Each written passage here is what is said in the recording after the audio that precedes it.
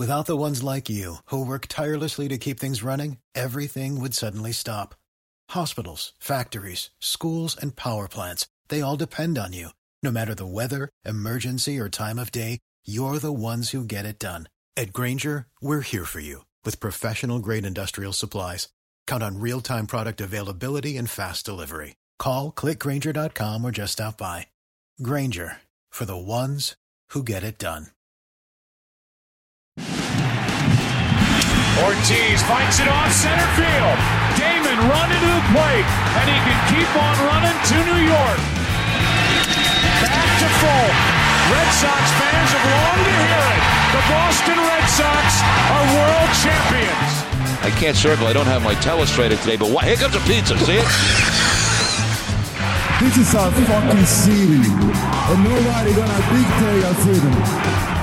Stay strong. All right, welcome back to the Name Redacted podcast, America's most beloved podcast, the most downloaded Red Sox podcast on the internet. The Red Sox have won another series. Tyler, tell them what the fucking record is over the last 10 series or 11 series. Are you sure you're ready for this? I'm ready for it.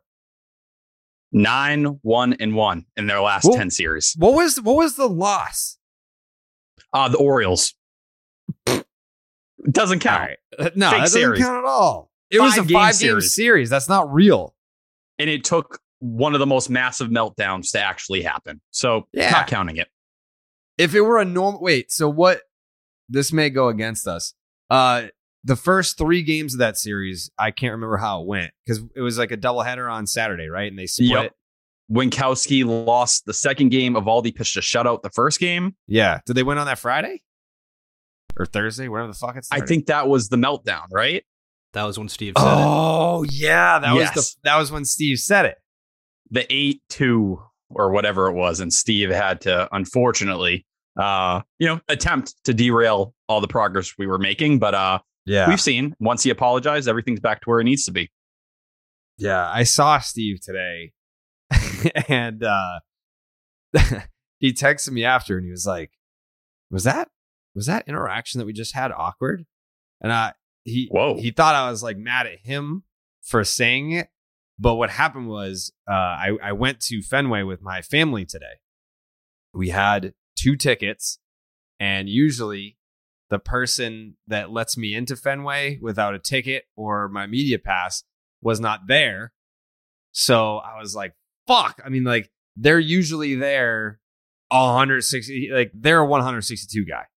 So I wasn't even thinking like, all right, I should apply for a media pass just in case.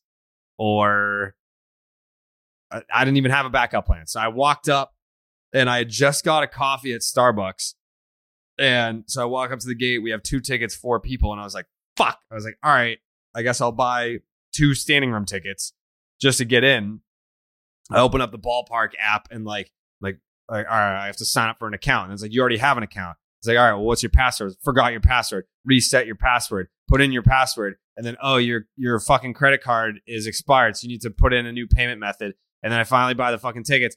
And then I was like, oh, fuck. Now I have to wait in this I haven't waited in that big ass line. I know that this is like, no one listening to this is going to be, dude, fucking get over it. This is what literally you're so spoiled that you can just like usually walk in whenever you want. You're now a regular civilian. Line like everyone else. Oh, it's terrible. And I had to wait in this long ass line and then actually scan tickets. And then as I'm getting closer, this is when Steve and his parents show up. And my sister was like, you better chug that coffee because you can't bring it in. And I was like, fuck. I was like, I forgot that when you're a regular person, you can't just walk in with a full fucking iced coffee from Starbucks. So I smashed this fucking full ass venti coffee to my brain, had brain freeze, was pissed that I had to buy tickets. And then that's when Steve walked up and I was like, yeah, what's up, dude? And and I didn't even realize at the time that probably came off to Steve as like, fuck you, get out of my face. I hate you for saying it or for whatever other reason. But that's really why I was pissed off when I saw Steve. Like, even just seeing Steve did not change my mood. It actually made it worse seeing his big fucking dumb head. And that was maybe, I don't know, we were 3 people before going through the gate. And I was just housing this coffee that I wanted to enjoy. I wanted to enjoy it, could not enjoy it. And then he, like, as we sat down, he texted me. He was like, "Is it me or is that awkward?" And I was like, "Oh yeah, I could totally understand why you would take that as I was mad at you, but I was just mad at the world at that point in time." So when this whole interaction happened, you didn't think anything of it until he texted you. Yeah, I didn't think, like, I was not even, because I was so flustered about, like, task. You need to perform this task to be able to perform that task to be able to perform this task to then get in, and then I get everyone settled, and you're trying to have a good Father's Day and provide a good experience for everyone. It's like, well, fuck, like, this is all on me. And then even my adopted sister, made a comment. She was like, I don't even remember what she said, but I was like, all right, I've taken you guys to Fenway 6,000 times. This is the one time that there's been a hiccup. Like, all right, sorry that I went $599.9 for fucking 6,000. Sorry, I grounded out that one time.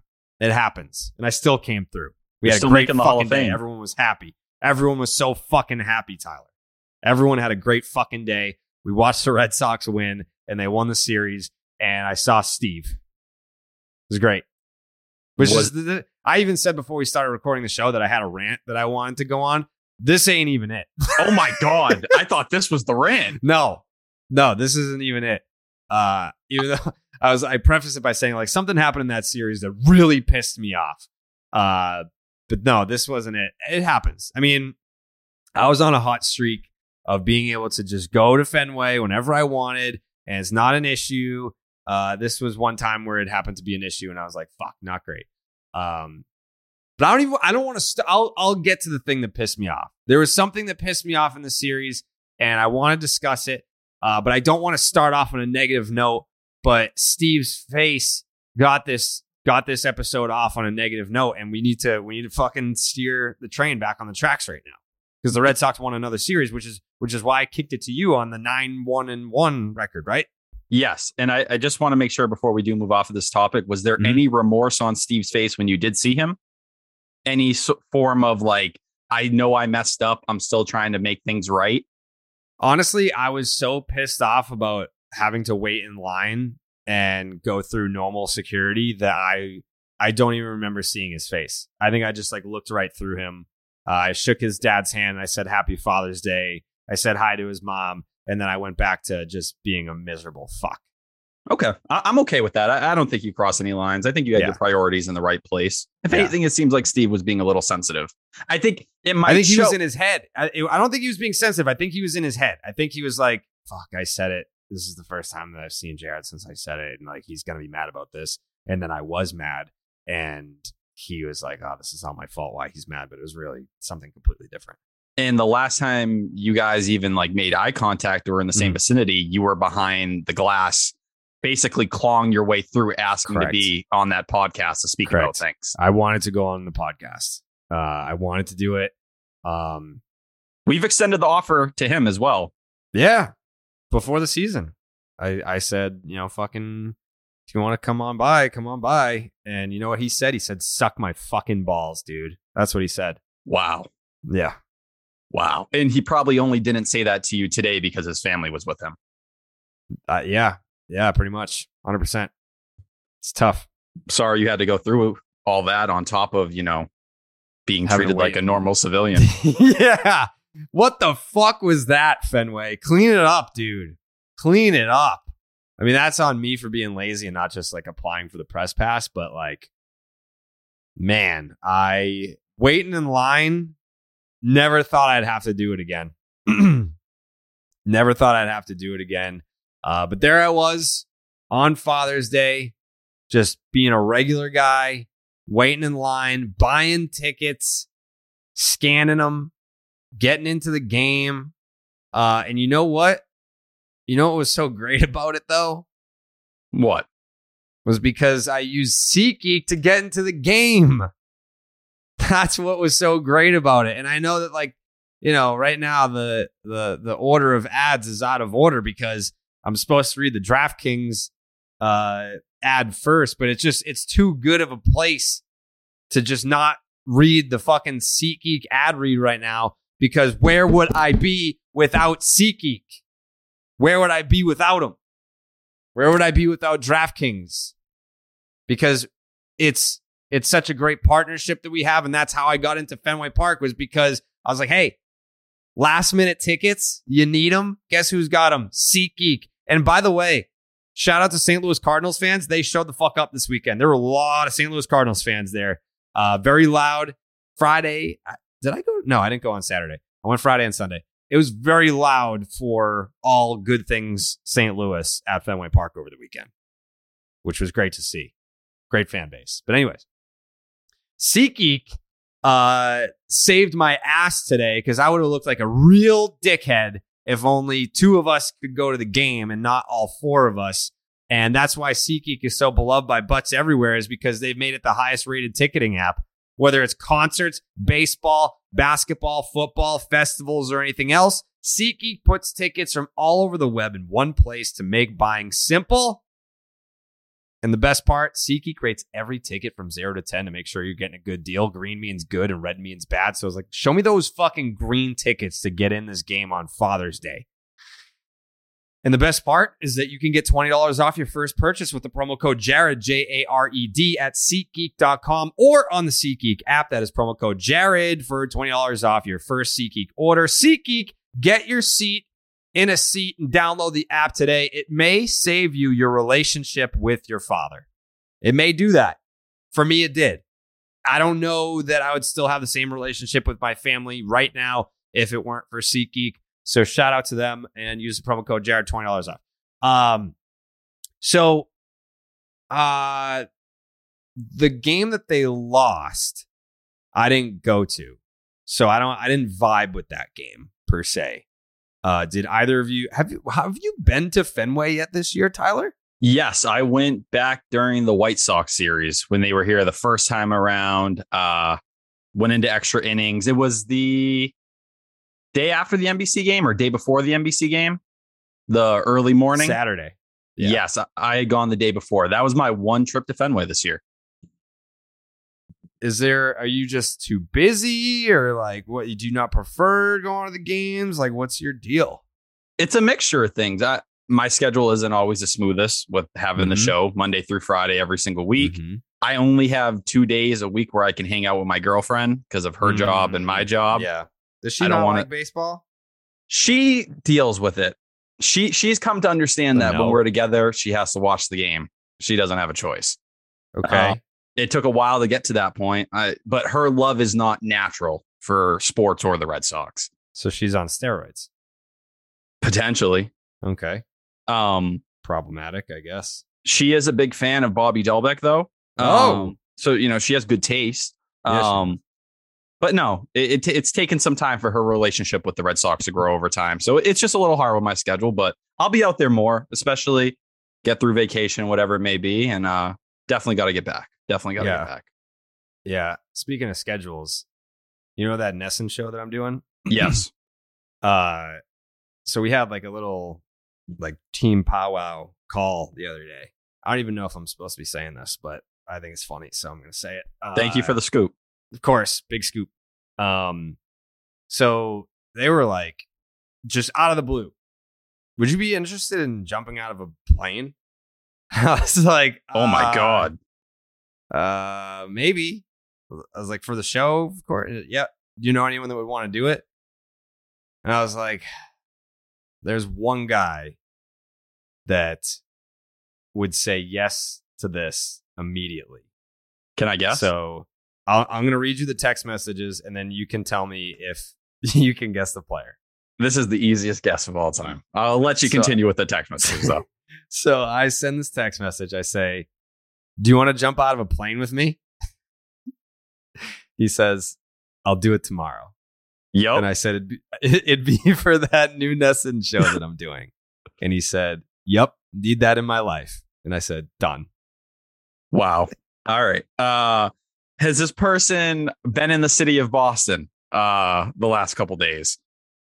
Days? No. Day? This year, yes. Is he running the marathon next year?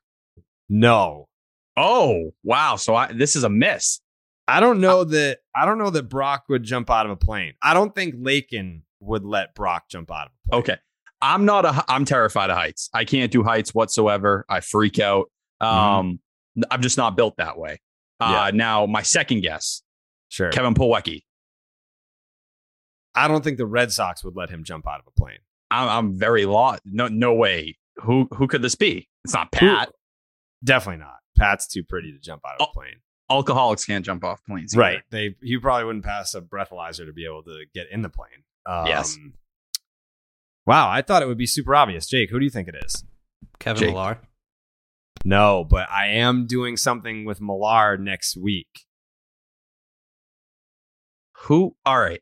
Can you give us a hint without actually saying I feel like that's the hint. I feel like who the fuck is crazy enough to jump out of a plane? Crazy enough. Section 10 alumni, which I know doesn't really narrow it down. But Coley? Nope. I mean, Coley is the most afraid of heights.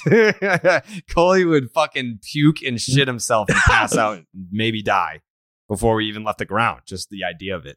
There's no way he would do it. So is this a guest of Section 10? Yep. I feel like there's people listening to this right now being like, it's fucking so-and-so. Like, who is crazy enough to be like, hell, like immediately, yep, I'm jumping out of that fucking plane. That's no longer playing for the Red Sox. No longer playing Johnny for the Damon. Red Sox. No, but that's another story. Johnny Damon fucking slept over my house this past weekend. I do need to hear about that because when I saw that tweet, I got quite excited. A lot of people were like, are you joking? Not a joke. That really happened. And Johnny Damon had a fucking sleepover this past weekend. That's a personal achievement. And he slept on that couch? He slept in the movie theater seats. Wow. He actually, so like, you know, not to brag, but like my apartment has a deck, like a private deck. And he was like, how do you open the slider? He's like, just in case I want to like go out there and sleep on the deck. I was like, that's the most fucking Johnny Damon thing of all time. Like, you're just going to go out there and sleep on a fucking deck. Johnny Gomes is going to jump out. Oh, plane with me. All right. I'm embarrassed. I didn't that's get the that most far. Johnny Gomes thing of all time. I guess I thought it was too simple with the other podcast. I guess I got too far. I just didn't think that way. Johnny Gomes, goddamn lunatic. I knew the second that they were like, hey, we want you to jump out of a plane. I was like, all right, so this is going to be the Gomes episode. Like, I mean, that's going to be great. I told my mom, she was like, what the fuck? You're going to do what, Jared? I was like, well, I'm doing it with Johnny Gomes. Does that make you feel any better? Yeah, a little bit. So honestly, if your parachute failed to open, I feel like Johnny Gomes could catch you. He could reel you in. Yeah, I feel like that. I don't know that he's done it before. He didn't specify. He didn't say that he has, but that seems like a very Johnny Gomes thing to do. Jump out of a plane. He doesn't fear anything. I've never seen an ounce of terror in this man's eyes before. No, I mean he's like actually died before. That's true. That's a very good point. What did he do? He like fought a bear. He's like had a heart attack and died. Like he's been in like car accidents that he almost died. Like this dude stares death in the face for fun all the time. Yeah, that whatever it was, what they call back in the day, an E60 or whatever that he did, talking about that whole thing. Like that man is not afraid of a single thing in this world. So it does make me feel just a little more better. As someone who's scared of heights, I don't want something to happen to you. Yeah. So it makes me a little bit more comfortable knowing that you'll be saved if need be. Yeah, I think for me, I don't know that I'm afraid of heights. I feel like it's a different game when you get up there. Even if you're not scared of heights, like when you're about to hit that ledge. But like you literally have another human being trained professional on your back. Like, would I jump out of a plane by myself? Probably not. But like, if you've got this dude on your back being like, bro, I got you. I've done like 6,000 jumps. Like, we're good. And it's like, all right, yeah, we're good. And then by the time you jump, like, there's nothing you can do about it. Like, you're out of the plane. Like, you're going, dude. So this would be the kind of thing where it'd be you and Johnny, and I guess someone would be jumping with cameras, or it'd be a GoPro kind of thing. Yeah. I think we'd have like GoPros on the helmets, and maybe there's a third person that's jumping with us to film it in the air. I don't know how this is going to work. This is all like a work in progress for the show. I know like Kirk talked about this on his show where he was like, oh, they're going to do stuff like do laundry together and blah, blah, blah, blah. I'm sure dude, we're jumping on a fucking plane, man. Like this show. It's all on the line. Yeah. This is not an ad read for this show, but obviously I'm going to pump the shit out of it if we're doing crazy shit. Like we're going to have to raise the bar. Like I think like one of the thing that we're doing with Millar, they want to go to like a horse ranch or something to like. I like it. Yeah, I don't know what the hell. I don't know what's going on with this show and the things that we're going to do. Not everything. Like, I don't want it to be like Red Sox Jackass. Like I'm not trying to do that. I'm not trying to be that fucking. Actually sounds like a pretty good show. It would be a great show, but I don't know. So I think it'd be funny. Like once we start rolling out a couple episodes and people see the idea of, we're going to do, it started off as, what do you do when you're not at Fenway? Like, let's go sneaker shopping with Trevor Story. And then now it's going to turn into like, all right, like let fucking Manny shoot you with a paintball gun or something. I want to see you like go hunting with John Lester. I want to see. Yeah. I want to see you out in nature, out of your element. Yeah. Kind of like this where anything could happen. You don't want something terrible to happen. Right. But enough happens that people are a little concerned. Right. Like wrestle alligators with JD Drew. That's exactly what people need. Yeah. Stab people with machetes with Uga Thurbina. That'd be sick. Whoever whatever Alfredo Aceves is doing right now, be there. Be next to him. Mm-hmm. That's what I want to be doing. That's the concept for the show. So we'll see what happens. But anyways, Johnny Damon slept over my house over the weekend. What led to all this? Were you guys at the game together and he just needed a place to stay? Yes. So he was trying to fly back to where he lives in Orlando and all the flights got canceled. And because of the US Open and the finals, there was no hotels anywhere. So he couldn't get a hotel and he couldn't fly out. So what do? You ask Jared Carabas if you can sleep on his couch, I guess. And you didn't even hesitate. I mean, at first I was still walking out of the garden when he asked. I was like walking away from the crowd. And I thought he was joking, but he was serious. And he just, he came over to my place and drank my beer and crashed on the couch. And I think he had to go from Boston to Providence to fly out of Providence because there were still no flights out of Boston. Jesus. But yeah, I don't know. Like it felt normal to me then. I mean, if you told like high school Jared that like, hey, you see that guy that just hit that grand slam at Yankee Stadium? You're gonna have a sleepover with him someday at your apartment that's across the street from Fenway. Be like that. No. You've had a lot of these moments, obviously, like I made it moment, but I don't even know if it was like, it was just one of those things that it sounds insane, but since so many insane things have happened, that it felt normal to me at the time. And it still is just one of those things where it's like, but you tell that to Jared, sophomore in high school, that was, wearing the same fucking underwear for 10 straight days from game 4 of the ALCS through the World Series, that would happen someday. I don't know that that's something that he would believe. I'm not going to lie, as we're going through different TV show ideas here, sleepovers at Jared's, they're like different Red Sox players. This is also another series. Nesson, I don't know if you're listening. I feel like people would be invested in this as well. Yeah. So, I mean, we wouldn't be able to use the name, but it's a great name. Will Middlebrooks, when he was at my apartment, I was like, we should have a sleepover. And he said, Netflix and Will. That would be a great name if like me and Will were just sleeping on the floor with our guests, but you can't use the word Netflix for a Nesson show, but it would be great. It'd be great. I don't know. I can't tell you who the next sleepover is going to be. But it is funny. Like where my building is, they have an app for the guest list So like if you show up in my building and you say that you want to come to my apartment, you still have to show your driver's license. And then if you're on my list, then they'll just let you up. And if you're not, then they have to call me and then I have to like say, yeah, come on up. The guest list at my apartment, because of all like the streams and whatever else, is like, I don't know, 70% former Red Sox. Like it's like Johnny Gomes, Johnny Damon, Will Middlebrooks, Lou Merlone, Dallas Braden.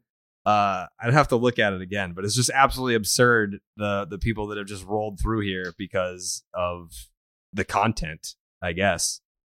Now, it's a wild scene. If you compared your guest list to everybody else in your building, do you think you went out? Good question. Maybe. You have to. If I was I don't working know who else lives here. If I was working the front desk and I saw that list, you know what that would mean to someone like me, to anybody, even someone, you don't even have to be into baseball like that. But come on, that's a star stuff. Like, it's a good list. Solid list. It's a solid list. I don't know if any players live in this building. I know a couple of them live next door. But as far as this building, I don't think any of them live in this building. But yeah, that was the sleepover with Johnny Damon. And what a just an unforeseen thing to happen. So if there's any current or former Red Sox looking for a place to stay, your door's open? I guess it depends on who it is. Wow. Yeah.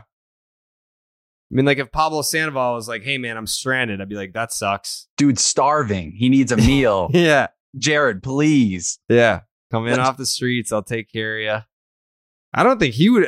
If this was the last option on earth, I think Pablo would sleep on the street before he ever asked me for a spot on my couch. Considering your history with Clay, would you bring Clay? Yes. Yeah. I think it would be a great bonding experience to bury the hatchet. I would let Clay sleep over for sure. You're a good guy. Yeah. People don't say that enough. It's tough. You're humble, so you don't like force people to say it. You just kind of wait for it to happen. I just let people make observations based on reality. That's all. That's what I'm here for. Mm-hmm. And I'm here for DraftKings. Are you? Yeah, 100%. You can slide into stacks of cash this baseball season with DraftKings Sportsbook, an official sports betting partner of Major League Baseball. New customers can bet just $5 on any team to win and get $150 in free bets no matter what, win or lose. If you're looking to turn a small bet into a big payday this MLB season, you can do that with the DraftKings same game parlays. Create your own parlay by combining multiple bets like which team will win, how many bases will be stolen, total runs, and more. It's your shot at an even bigger payout. DraftKings is safe, secure, and reliable. Best of all, you can deposit and withdraw your cash whenever you want. All you got to do is download the DraftKings Sportsbook app right now. Use the promo code Jared. Bet just $5 and get $150 in free bets no matter what happens on the field. That is promo code Jared at DraftKings Sportsbook, an official sports betting partner of Major League Baseball. Minimum age and eligibility restrictions apply. See the show notes for details. MLB trademarks used with permission. What was the day game? That was what, Thursday? Yeah. Right? Yes. Last time we recorded. Yeah. Yeah, because that's when I was creeping out Chaim in the Legend Suite. And he had brought up how much he was a fan of mine and just a nice hi to, make sure I knew I was heard. That's what we got to do next, Jake. We got to get the Bloominati t-shirts rolling. Oh, please. Speaking of start designing them now, but we need to have them ready to go by the trade deadline. Once Chaim Bloom makes a huge monster trade that's going to bring the Red Sox to a championship. Yes, that shuts a lot of people up. And, once again, people want to say Chaim won't do anything, but that Kyle from Waltham guy was pretty good last year, right? Mm-hmm. Won't trade prospects, won't do it though. But yeah, speaking of Chaim Bloom fleeces, Nick Pivetta, please, can we talk about what he did in that final game of the series? I would love to talk about that from like an isolated standpoint, just the one start. But I kind of want to paint like a broader stroke here. If you don't mind. Stroke me. I would love to. So I tweeted during this game. Let me get the direct quote because I just want to make sure I got it right here. I tweeted, and I don't know if you agree with this or not. Nick Pivetta is going to be an all-star this year. I don't think that's a crazy statement. So I'm looking at the numbers. And by the way, Nick Pivetta in the series finale went 7 innings, 4 hits, 1 earned run, 4 walks, but they were earlier in the outing. Another 10 strikeout performance. Another performance of at least 10 strikeouts. So you're looking at these numbers, right? And you're thinking, oh, that's, it's pretty good. It's 1 start. Sure, it's 1 start. But over Nick Pivetta's last 9 starts, and I know that I'll never use win-loss. I'll never use a pitcher record by itself. But in this concoction of numbers, I think it's fine to just throw it in there. He's first in the majors in wins, 5th in ERA. It's a 177. 4th in WHIP, 0.84. 2nd in innings and strikeouts out of the 73 starting pitchers who qualify over that span. So I don't know. Yes, that's a 9-start chunk, and you don't get to the All-Star game for your best 9 straight consecutive starts. But looking at the numbers now, Nick Pivetta, his ERA on the year is down to 3.31. It's down to 3.31, and we're talking about a guy that at the end of April, going into his first start of May, had an 8.27 ERA. It was still over 5 by mid-May. And now we're talking about a 3.31 earned run average for Nick Pivetta. All-star. I don't think that's a crazy statement. And I think you look at just today's start within itself. A year ago, Nick Pivetta, we knew usually in the first or second inning what Nick Pivetta you were getting that day. If he started walking guys like we saw, the 4 walks, the command was kind of spotty overall. All right, it was going to be a Nick Pivetta start where he probably didn't even make it 5 innings. Whatever transformation Nick Pivetta went through, which I think really started to take force, down the stretch last year in that playoff run where he truly found himself. Obviously, the mechanics got a little out of whack in April this year. He's taken that next step. This is no longer a back end arm. This is the guy, the Red Sox, when they said, hey, Eduardo Rodriguez, we'll see you later. We think Nick Pivetta can be a mid-rotation starter, someone who can anchor us, who can keep the rotation afloat when you lose Nate Eovaldi, when you lose Garrett Whitlock. You get Nick Pivetta, who comes in and, listen, people want to say, oh, he's only faced bad teams. He did it against the Cardinals today. And he was getting stronger with every single inning. And even, the 1 run, couple little bloop singles.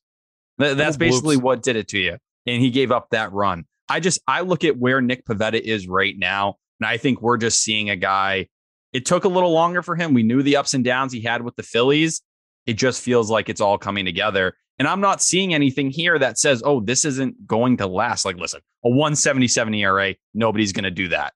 But I don't think we're going to see a return of Nick Pivetta from years past. I don't think this is a kind of question anymore where we say, oh, like people a month or 2 ago, Jared, I'm guessing you saw this too. Should Nick Pivetta be a closer? Should he be in the bullpen? Fuck no. He's a starting pitcher. And guess what? He's under team control. He's not a free agent until 2025. Yep. Fleece. Bloominati. Fleece. Seriously, though. And, shout out Connor Siebold, who's also absolutely shoving down in AAA right now. He's a guy. And that trade was for Connor Siebold. That was the main reason for that deal. But hey, you got Nick Pivetta. You guys want Nick Pivetta too? Fucking get this guy out of here. Heim said, hey, send him my way. Yeah. You add Nick Pivetta here and you quickly realize, whoa, Nick Pivetta, Garrett Whitlock.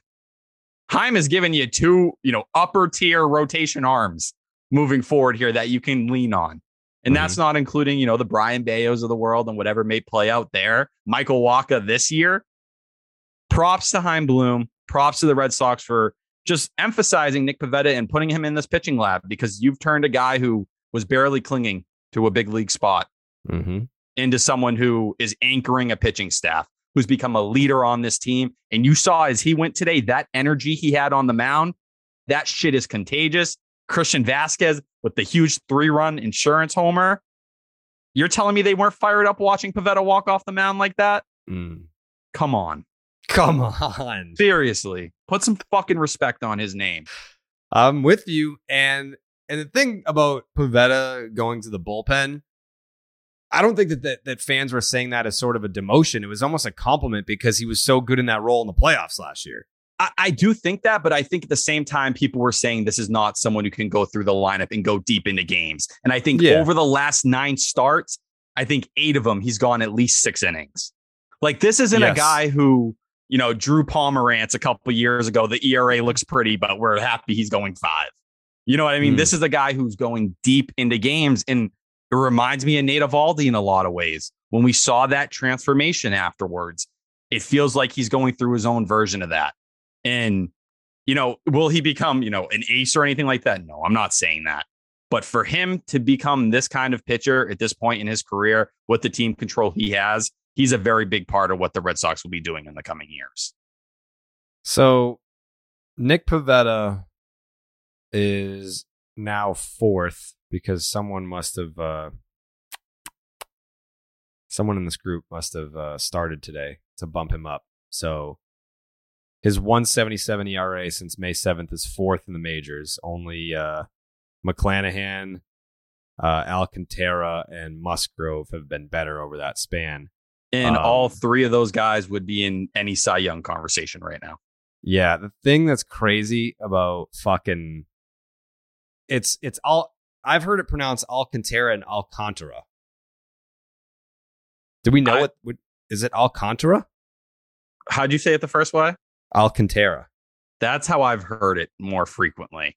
But I know this is actually a frequent conversation on Talking Baseball as well. Is it really? They have every single time each one of the guys pronounces it differently, and they just go with it. Should I call Jake? I don't think that's a bad idea. If we could get a confirmation here, I think it'd go a long way. All right, I'm going to call Jake. This is like the first time that we've ever had a crossover before. I love Jake. I think he's a hilarious dude. So please guide us, Jake. All right, I'm going to FaceTime him and see if he answers.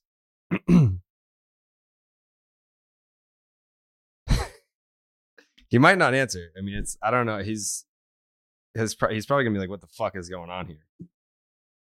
Please, Jake, come through for us, Jake. Not today. I don't know. I mean, Coley would never do this. No. Oh, wow, a buzzer beater answer. Okay. We're live recorded Talking Yanks. What's up? We're live recording the podcast that we can't call Section 10 anymore. Hey, Jimmy. Can he? What's going on that podcast? So we were looking at some numbers, and Nick Pivetta. Let me take out my headphones quick. Okay, yeah. Oh yeah, because I'm not connected to my phone. I'm that stupid. You're All dumb. Right, keep going. So we're looking at some numbers here. Since May 7th, Nick Pivetta has the 4th best ERA in baseball. And we were looking at who had a better ERA than him over that span. And we couldn't figure out, is it Sandy Alcantara or Sandy Alcantara or Alcantara? Jimmy's going 3. I would pick all 3. So, like, do we know? Does anyone know for sure? Jimmy's got the way he's figured it out, and he dove into this like Jimmy style. Okay. That the end, when you're saying ta-ra, should be like ta-da, like you're a magician finishing a joke. So, like Alcantara. Yes, Jimmy's excited. Roll it a little. Don't get sexy with it. Sandy Alcantara. Yes. My only plus to that would be sexier. Okay. Yes. All right. So I'll try and get it down, but we can't figure it out. How are you feeling about your Red Sox? Oh, we're that was going to be the next segment. We were going to mention how let's see, since May 10th, which is when Alex Cora shaved his beard, season started. The Red Sox are 26-12, which is the second best record in Major League Baseball over that span. That's a 38-game sample. That's pretty good. It's pretty good. Second best record in baseball. Oh, Jim, I wait for it. All right, Jim, I should have you now. What's the best? We don't it doesn't have that. say. Yeah, it doesn't say. It doesn't say. That's a weird site. Yeah, it like when you want to like search like the Red Sox, it's like, all right, the Red Sox are second, and then it shows everyone who comes after them. It shows all the teams that they're better than. That's a weird. Oh, that ringing noise isn't the froyo I ordered again after they canceled. So we'll just keep talking. Are you guys streaming right now? Yeah, this is live. Oh, you're live. Okay. You're on the internet. Oh, hell yeah. Is this the first time that we've ever done cross promo? No, I think I went on your show at the winter meetings, right? Winter meeting, the Yankees signed Cole. Yeah, what a terrible contract that was. Statistically, the worst pitcher in your rotation, correct? He's a coach. He's a coach. The pitching coach said that.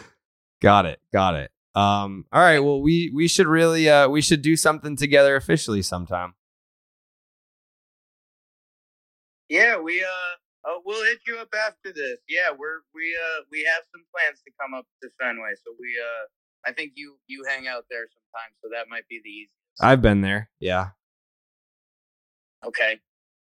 Well, confirmed.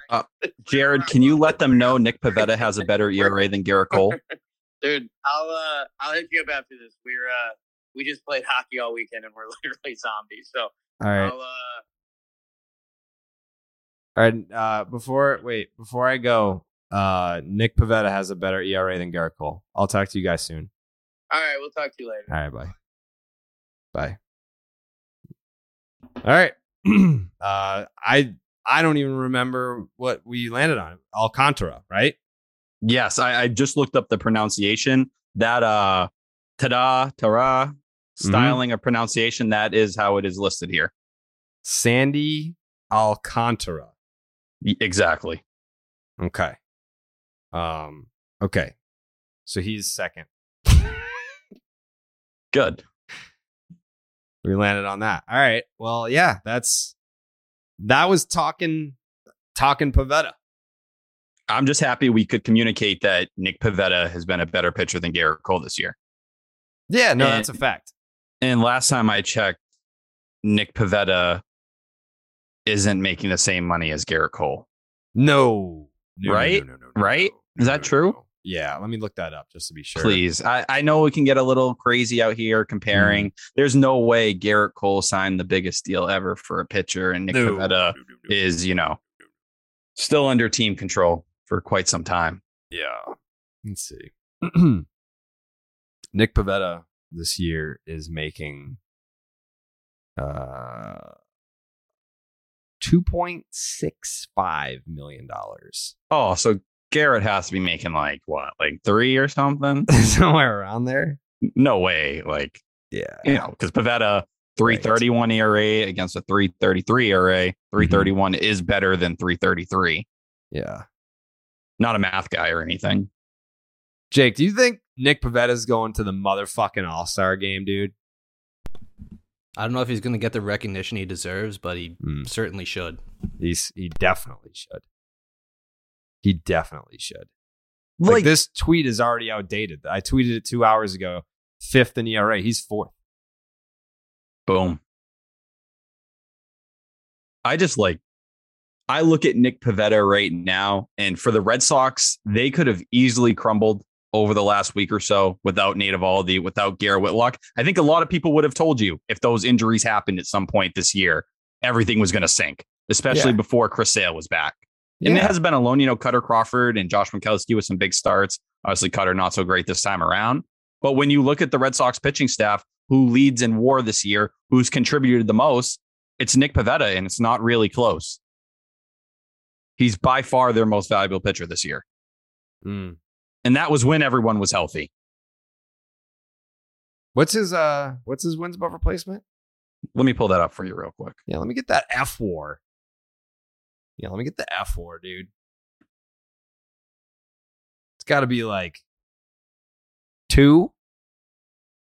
2-ish? It might be a tick below that. So coming into today. Oh, so yeah, it's not updated. Yeah, Fangraphs won't update till tomorrow. But what was it coming into today? 1.4 this year so far. And let me just tell you, last year, do you want to guess what his F-WAR was? 0.9. No, 2.1. But he's going to shatter that this year. Shatter. And he's throwing slower.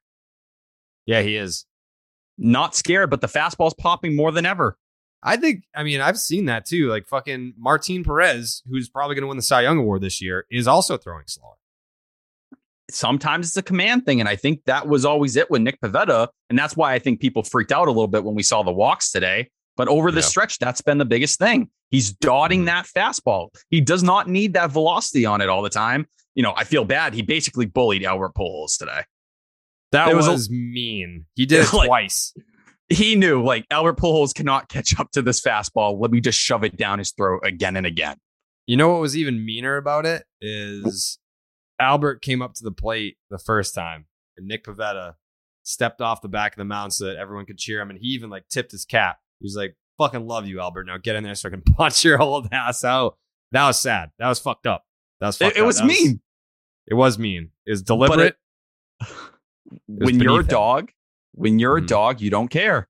In Nick Pivetta, that energy, it's just something the Red Sox over the years have not had a ton of. Someone that was that emotional out there. And I'd go out and say, maybe Chris Sale, you can throw in that. We saw that during the postseason run last year, but it's like Jake Peavy, crazy. And everyone says, I don't know, Jared, how well you know him off the field, but he comes off as a pretty normal guy. When he gets out there, it's just something flips. There's a craziness to him. Yes. So I've never had a conversation with him. But when he walks by, I'll say hi. You know, it's like kind of weird is like Diekman, like Jake Diekman. He's one of those dudes, like he follows me. He's boys with Dallas from when he was with the A's. And he follows me, like he'll like my posts and stuff. But when he's in the dugout, he's just fucking all business. He's like, I'm going from point A to point B, and I'm not stopping for anyone. I've never had a conversation with Diekman. Pivetta, I can at least get like a, hey, what's up? What's going on? Hey, how are you? Some other guys will stop and talk. But I think it's more of a pitcher thing. Pitchers are just fucking all business, man. Like fucking, I posted the video of me taking batting practice at Fenway. And here comes fucking Julio's slow ass, comes into the dugout, sits down. He's looking at the film. I was like, that's Manny's swing. Like that, just so you know, that's Manny's swing.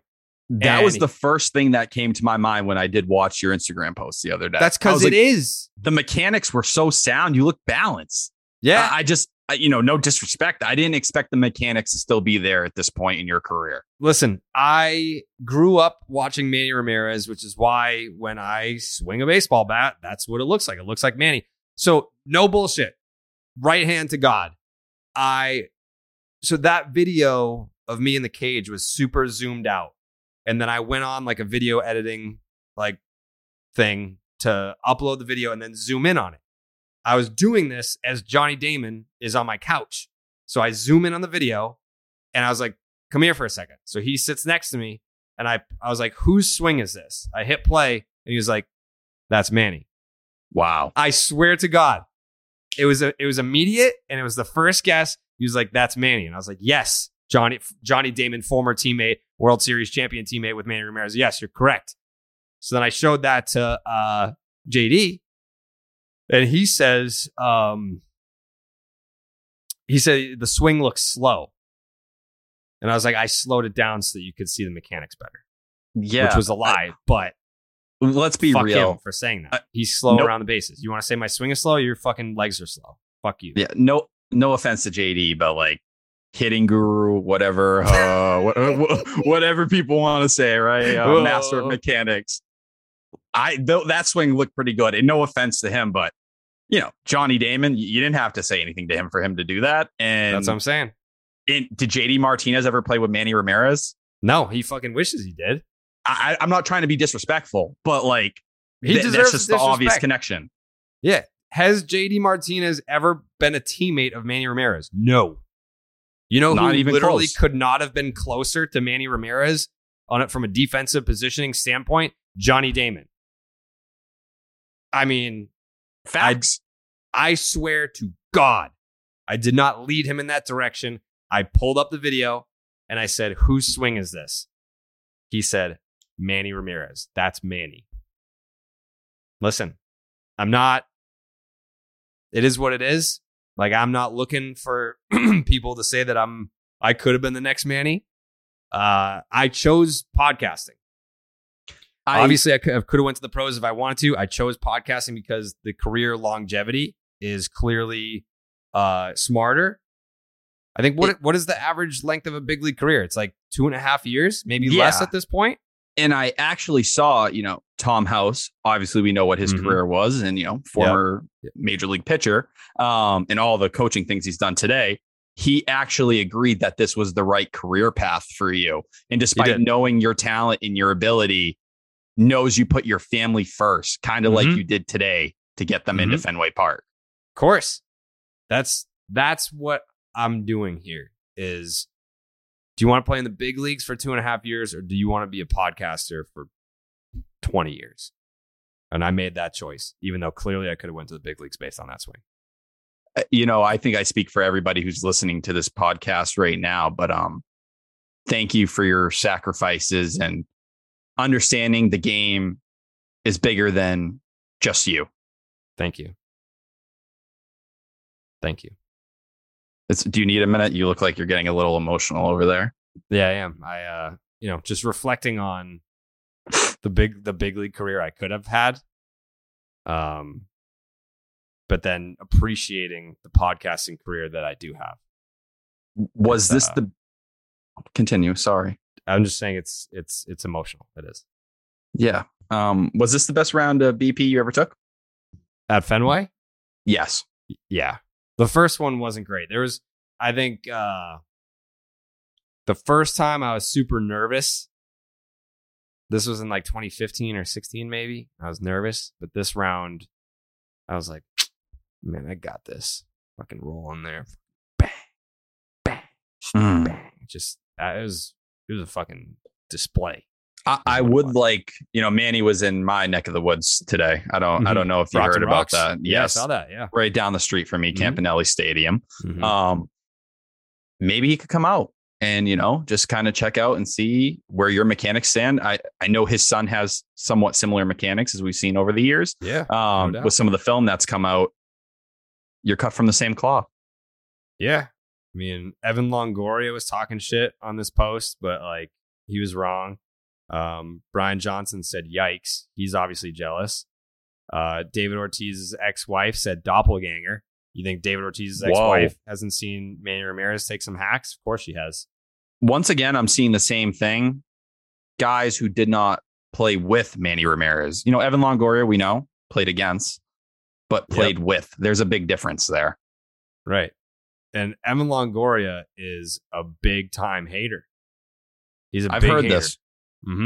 He's always hating on my posts on Instagram, but I think it's because he just knows that my swing is sweeter than his.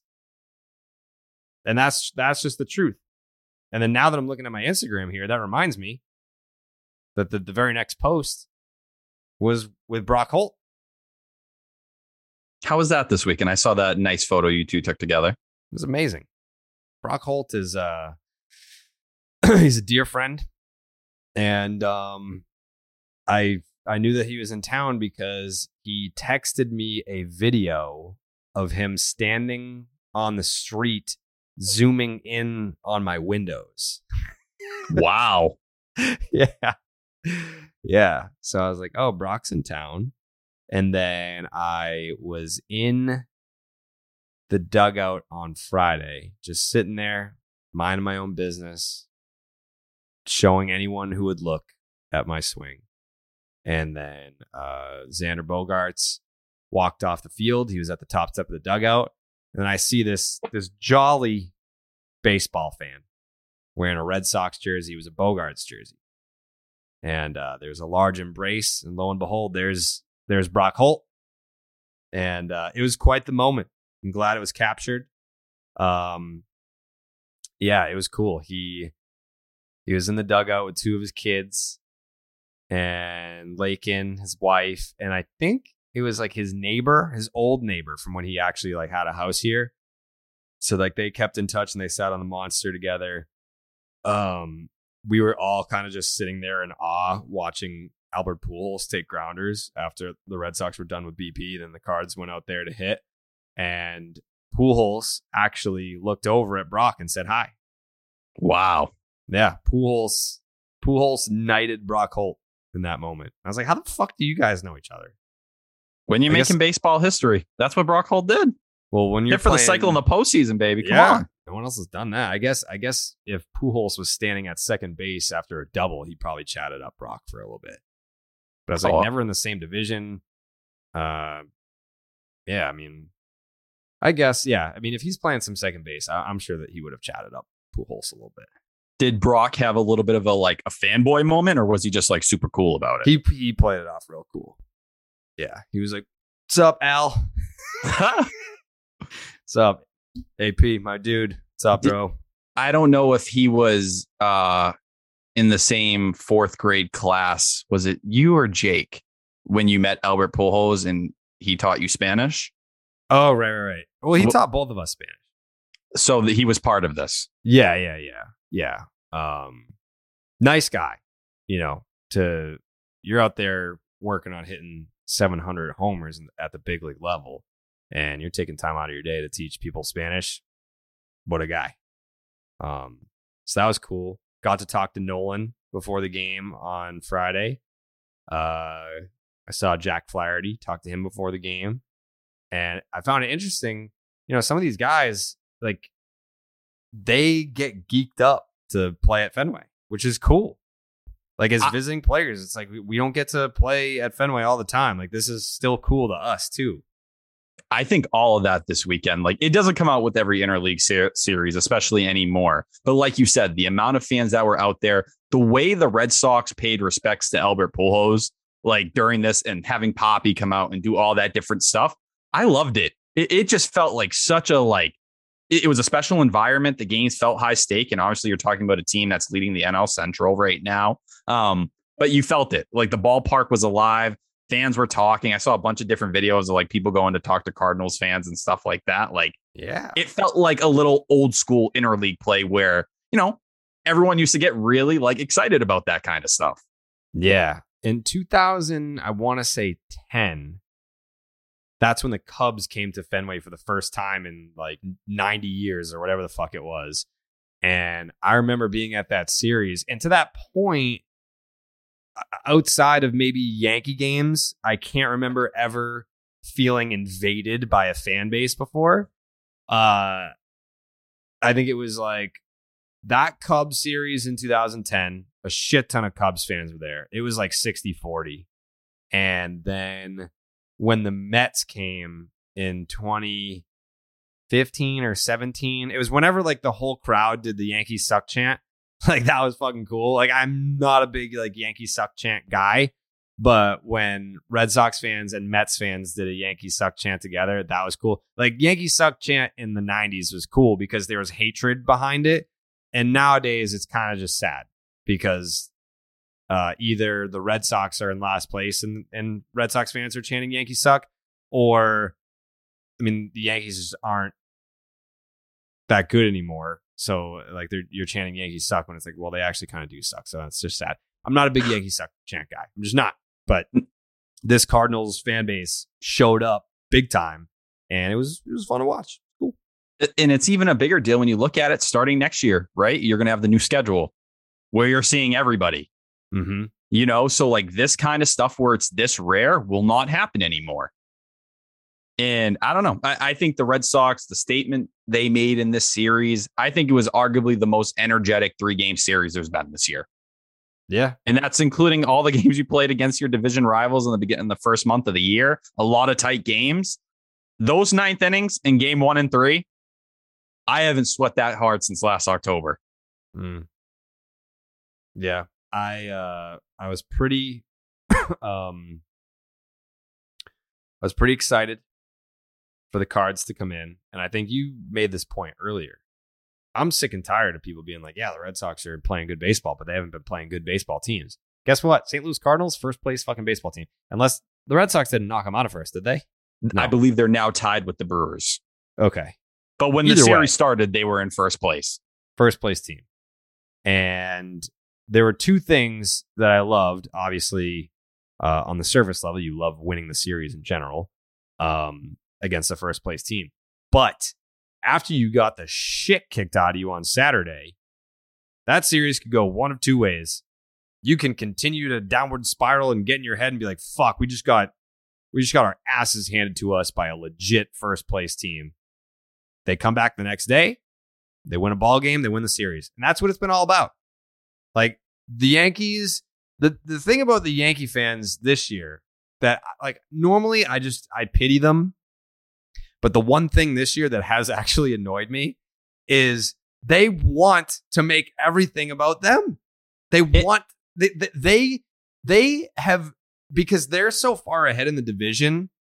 And I think Red Sox fans are, for the most part, reasonable and haven't even, like, we're not talking about catching the Yankees. No one's like, chirping they wanted to make no one. They want to make June 28th about them. Every time I'm like, don't say it, June 28th, they're like, mathematically, you can't even catch the Yankees by then. I'm like, you fucking idiot. It's not about you.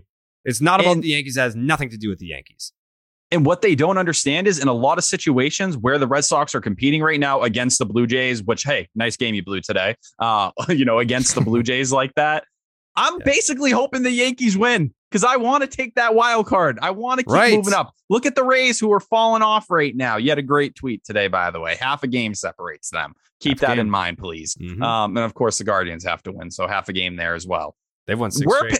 We're paying attention to the wild card race. Props to the Yankees. Things have gone well for you. They think they're doing charity for people. I've never seen anything like it. Like you can tell Yankees fans were still so upset and still mad today when the Blue Jays came back. They haven't stopped tweeting about it. It's 10 p.m. and they're sitting there. Oh, Blue Jays fans celebrating like they won the World Series. You people are the ones who were mad. You're legit mad. That was a huge comeback win. Like, you got to give credit where credit's narratives. Like they've completely made up narratives just to get mad at shit. Like when they took the first 2 games from the Blue Jays, I was getting tweets from Yankee fans being like, I thought you said we couldn't beat good teams. I was like, what? No one ever said that. Nobody said that. What are you talking about? You guys have a fucking 750 winning percentage. I'm sure at some point you beat good teams to get that record. Not one person has been like, damn, this Yankee team, what a bunch of frauds. They're out there just fucking blowing people out 15-2 every single night, hitting 6 fucking home runs a game. They're sweeping it. They've had like 3 different winning streaks of at least 8 games or 9 games. Like they win every fucking game. And even the games that they lose, like tonight, they still scored 9 fucking runs. There's no one sitting here. They're literally making up things to argue with the Red Sox fans about because they can't say it. Roles have reversed. Red Sox fans are like, listen, we just want to get in. We want to win the wild card. The Yankees have essentially already clinched the division and they can't stop thinking about the 4th place Red Sox. They're beating the Blue Jays and they're like, oh, hey, Red Sox fans, thought you said we can't beat good teams. Nobody said that. Nobody said that. You're going to be the first team to 50 wins. And the best part is all these Yankees fans sitting there like, oh, look at us. We're so much better. Half you people didn't even believe in this team. You wanted Brian Cashman fired over the winter. You were laughing at him. You were laughing at Isaiah Kiner-Falefa. Stop talking. You were laughing at Josh Donaldson. And now that everything, hey, credit to you. It's come together. Your team looks great. No one's denying that. You're going to sit here and act like this is like it's been the writing on the wall. Like everyone knew this all along. You people are just as shocked as anybody this season has gone the way it's gone. And don't play it any other way. But once again, celebrate your championship in June. That's what they're doing.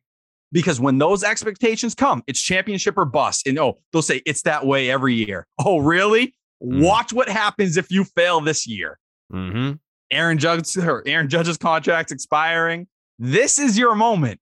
If you've missed your moment for a couple of years now, this is it. If you can't come through now, and that's what I've been saying. Like I've been saying all along this year, I would rather be the Red Sox than the Yankees. Because the Red Sox, could they win the World Series this year? Yeah. Especially if you make a couple of moves here at the deadline to bolster some of your weaknesses. They already have arguably the best or undeniably one of the best offenses in Major League Baseball. I love the defense up the middle. Sure, you could maybe add an outfielder for defensive purposes. Maybe have an outfielder that actually plays outfield. I know the Red Sox have just been rolling infielders out there since last year. Your starting rotation has been one of the better in baseball, and you don't even have Chris Sale, James Paxton, or any of these minor league arms really playing a major role. You're getting yet. Reinforcements there, and then the back end of the bullpen, you can make some moves here. But the Red Sox have a good enough team to get into the playoffs. And if moves are made, guys come back and get healthy, they have a good enough team to maybe get hot and win a fucking World Series. And it would be the greatest thing because no one's expecting it. The Yankees, they have to win the World Series this year. You have to. The way that they've played this year, just absolutely throttling everyone in their path. If they don't win the World Series, it will be a failure. If the Red Sox do what they did last year, it's like, yeah, I mean, we got fucking 2 games away from the World Series. Like, that's great. No one is sitting here if the Red Sox don't win the World Series this year being like, fire Chaim Bloom. I'm sure some idiots will do that. But like Matt McCarthy, realistically, Matt McCarthy wants him fired right now. Fraud. He wants him fired right now, which is absolutely insane. But that's the mindset is they're good enough and they will get better. They will make improvements. They will get reinforcements and they can make additions at the trade deadline. Whereas the Yankees, if they don't win the World Series this year, complete and utter failure, complete frauds. You're on pace to win 120 regular season baseball games. You're going to shatter the regular season record for wins in a season and then not win a championship? Frauds. Absolute frauds. No one's saying that about the Red Sox if they don't win the World Series this year, which they are, in fact, capable of doing. This is not a punt season like that dude who, shout out to him. He still listens to every single episode, but he hates the team. He fucking thinks every year is a bridge year. Every season's a failure. The sky's falling if they lose back-to-back games. He still listens to every single pod. That guy probably still thinks that this team can lose 100 games this season. But, I mean, Jesus Christ, just enjoy the ride. And we've also mentioned this before. July is going to be a motherfucker.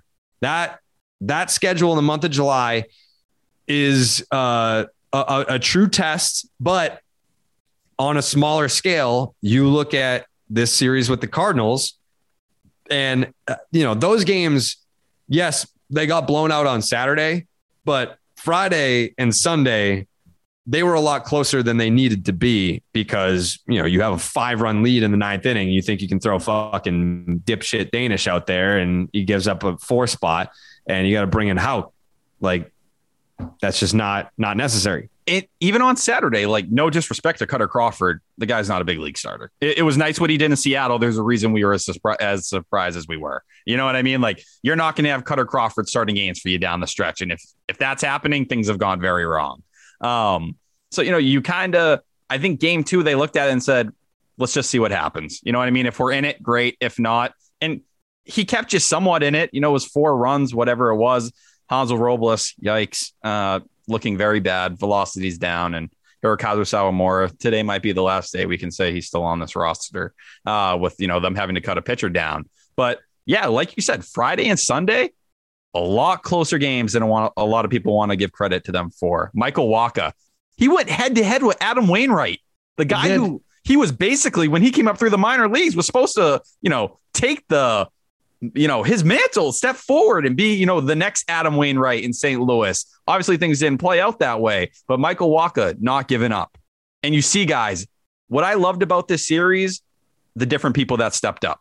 Trevor Story, the last game, homer, big 2 RBI single in the first game.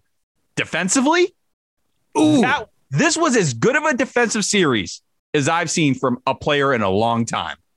And that could have gone horribly for Alex Cora and Old Takes Exposed. Alex Cora before the series says he's the best defensive second baseman in baseball. And then Trevor Story goes out there and says, yup, actually, I am. You are correct, sir. I'm sitting there and I'm watching, and I don't say this lightly. Dustin Pedroia is my favorite player of all time in flashbacks. Those jump throws and stuff like that, they scream Dustin Pedroia. And, just for those people out there, you want to know how good Trevor Story has been this year? He leads all second basemen in defensive run saves at 7.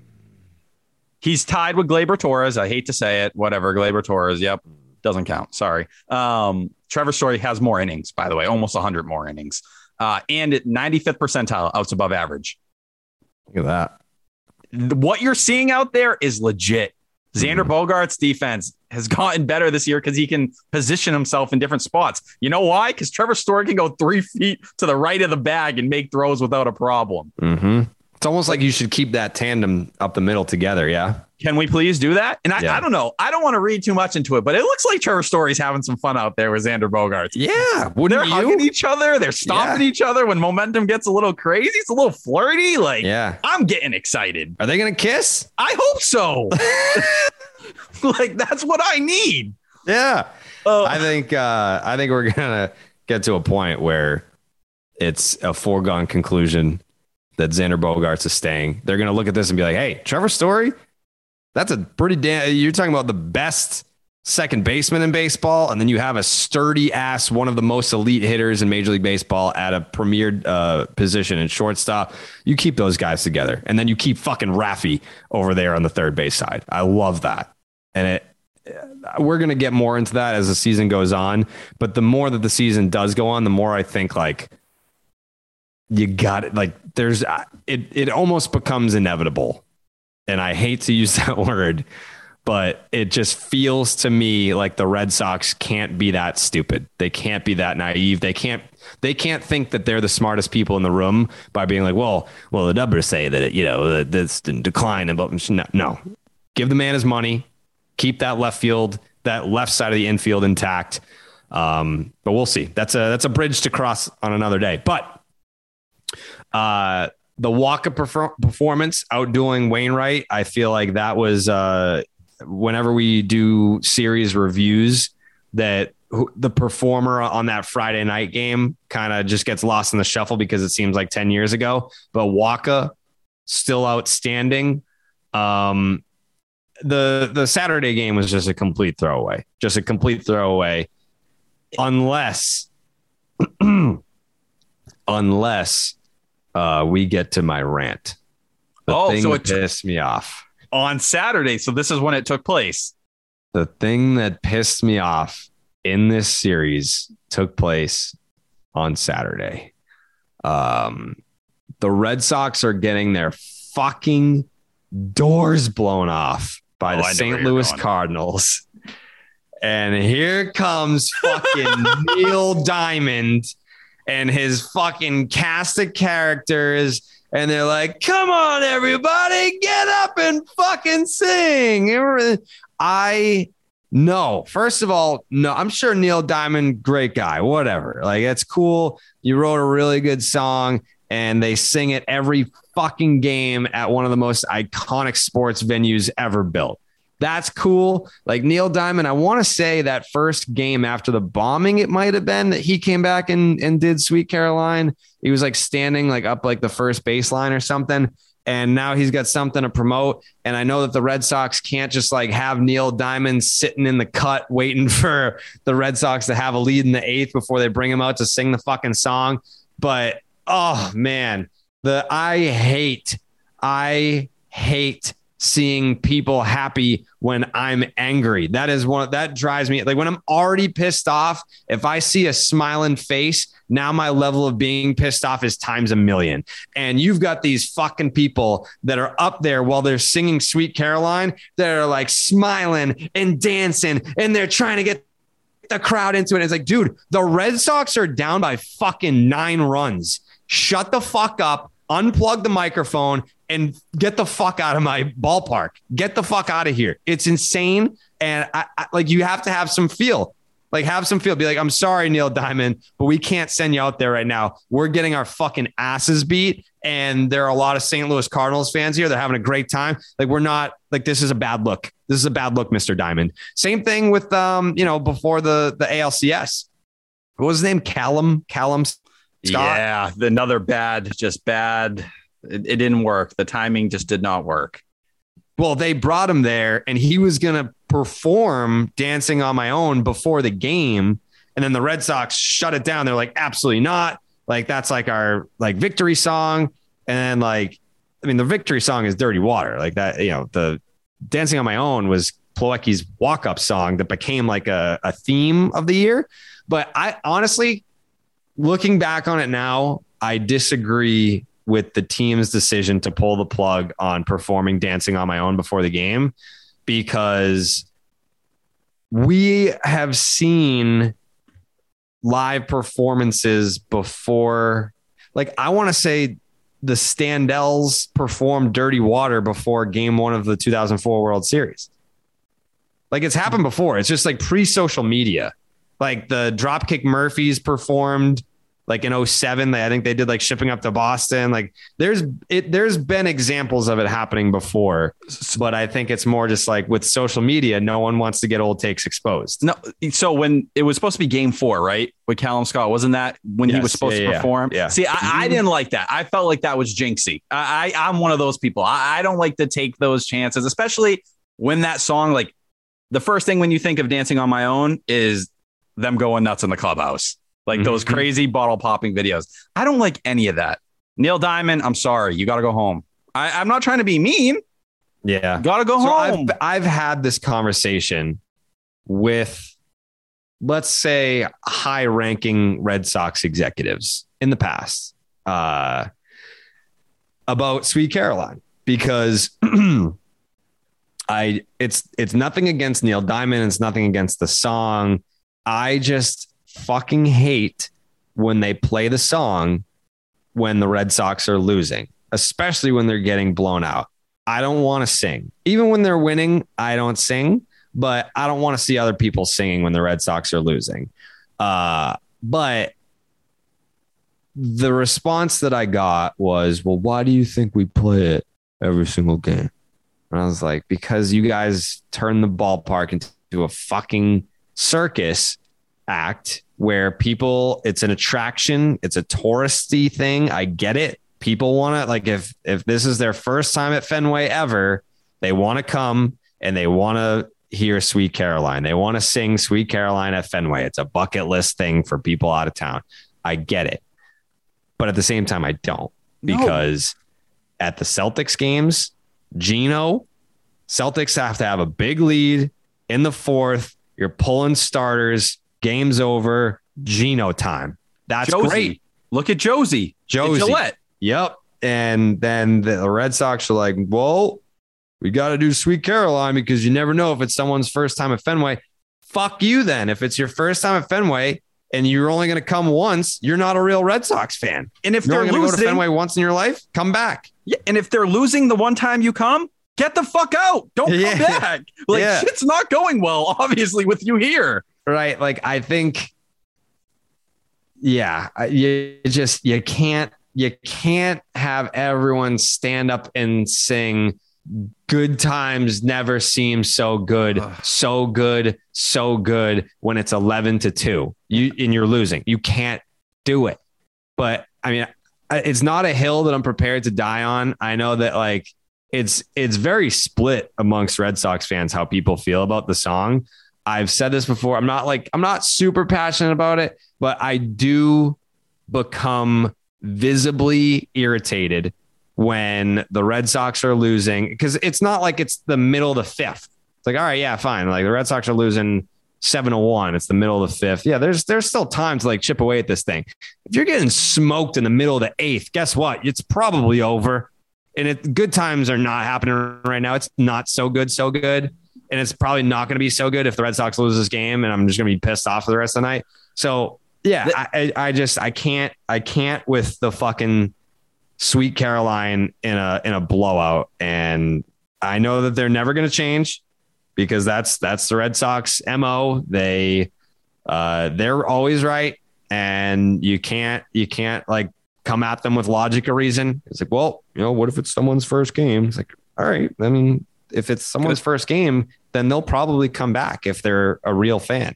And if it's just a tourist thing, then it's like, all right, well, sorry, you missed. It is what it is. Tough luck. It's stuff like this is one of the reasons I'm not at Fenway all the time. The wave.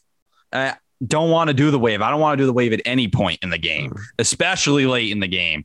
The Yankees suck chance when it's an 8-run game and the Red Sox are down 8 to 9 runs. And they're playing Tampa. Yeah, I can't. It pisses me off when I'm watching Red Sox games. And as you can see from my Twitter feed, I'm walking a thin line here. I'm obviously not mentally stable when these games are on. Mm-hmm. When things are going wrong, I'm barely hanging on. I'm walking. I have this 20-foot cord that I have for my phone. I just walk around my room. I just walk. I can't help it. I'm a nervous wreck during these games. The last thing I need, Sweet Caroline bumping behind me. This person next to me is trying to start the wave, failing multiple times, finally getting it going and having the time of their life. I don't want any of it. I need to sweat this game out. I need to know what my mood is going to be for the next 24 hours. Mm-hmm. Like this, for you, this is a tourist attraction. For me, this is my mental health. Yeah, this is my life. This is it. And I've been to Wrigley once, and I went there and I was like, be really cool to see them sing Go Cubs Go. But guess what? You got to fucking win to get Go Cubs Go, to see all the W flags. Pretty sure they don't hold up the W flags after an L. So if I was a tourist, I was from out of town, I wanted to see it. If the Cubs lost, it's like, well, damn, fuck. Now I got to come back. It's more reason to come back. More tickets. I want to sing Go Cubs Go. I want to see the W flags. We got to do something about Sweet Caroline. We got to do something about it. Please. I'm not even proposing that it's like a Geno where they have to be up big, game is in the bag, because things can flip in the later innings, the 8th and the 9th. Teams can score the Astros, they scored 7 runs in the fucking 9th inning in the playoffs or whatever. This series alone, those 9th innings, getting that close when you're up 5 runs. I think it should be within 3, because the other thing too about Sweet Caroline, I will say this. I've been to games where it's the Red Sox are losing, let's say 3-0. They haven't done a fucking thing all night offensively. And then Sweet Caroline is in the middle of the 8th, and you've got 2, 3, 4 coming up in the bottom half.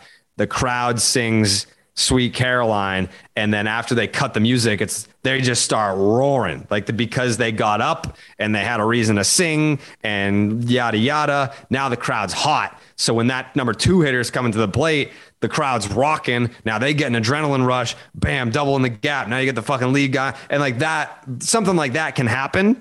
So I'm not saying Sweet Caroline only when you're up big like it's Geno, but if you're getting smoked, please. If the game is still within reach, fine. Sweet Caroline. But when it is goddamn 11-2, spare me the so good, so good. Just read the room. That's all we're asking. That's it. Read the room. Read the room. Also, read the promo code for Freshly, which is freshly.com/Boston. And Freshly, that's food that's fast. It doesn't have to be fast food. Freshly offers quality meals without the hard work. Their meals are designed by nutritionists, cooked by chefs, then delivered fresh.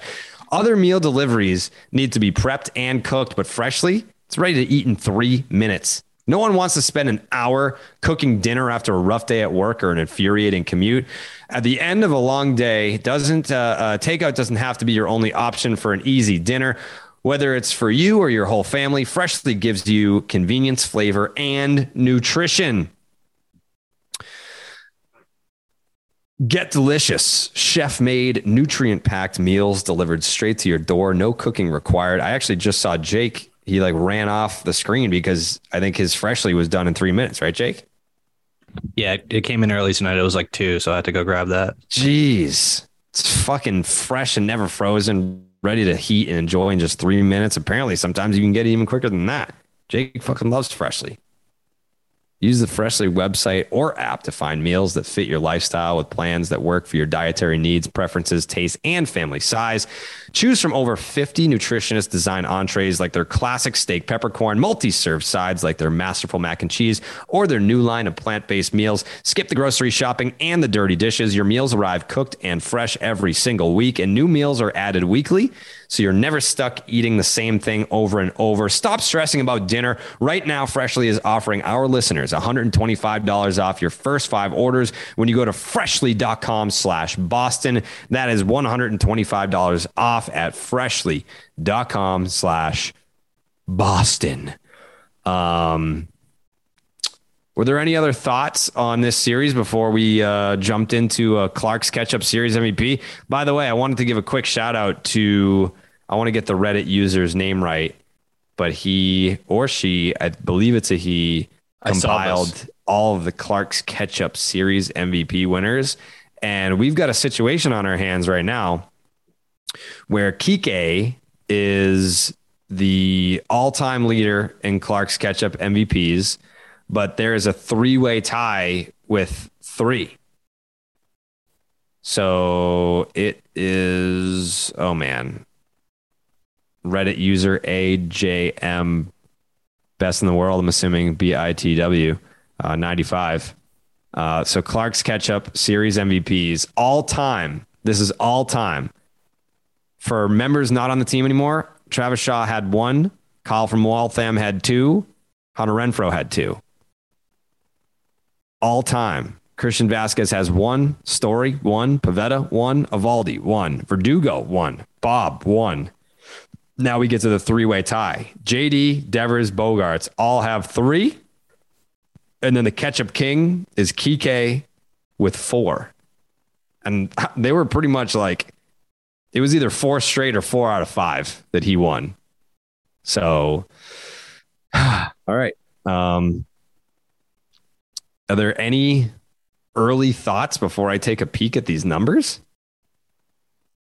Who I am leaning towards? Is that what you're looking for? Mm-hmm.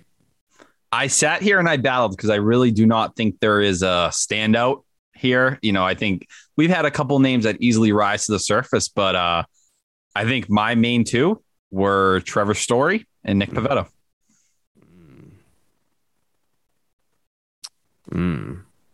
Man, looking at the numbers here. I mean, there was someone, this happened last series too, where the numbers were there, but the moments, I guess, weren't. But Bobby Dahlbeck hit 375 in this series. Played in all 3 games. 944 OPS. He had the first RBI on Saturday. Mm-hmm. That no one will remember. So impact matters. Devers hit 333. Everyone beyond that hit below 300. Trevor Story hit 273 with an 879 OPS. But right at the top of the list, my friends, Xander Bogaerts hit 455. Wow. With a 1045 OPS in this series. He certainly did. Bogaerts in game 1, the game 1 victory, 3 for 4. In the loss, 2 for 4. 0 for today? And then in the finale, went 0 for 3 with a walk. Yeah. I don't know. I'm looking at Trevor Story. Bob had a hit in every game. So did Trevor Story. Trevor Story had 2 of the bigger hits in this series. He did hit a homer. 2 RBIs in that first game. I'll even throw out Christian Vasquez for consideration, because if he doesn't hit that 3-run homer, granted, you probably don't see Danish in the 9th. So it's like, yes, they ultimately needed the 3 runs that scored on that homer. But if you didn't have the 3-run homer and it was instead a 3-1 game, you probably just see Houck to start the inning. And you ultimately needed Houck anyway. Where are you at, Jared?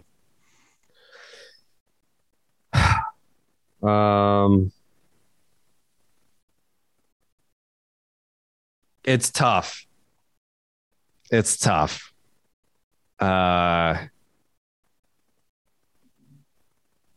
like Bob knocking in that, by the way, Bob wanted nothing to do with that interview on Saturday. You could just tell he was mic'd up and he was like, God damn it, why are they talking to me while I'm trying to play baseball? Anytime a Red Sox player is mic'd up, something bad's going to happen. Yeah.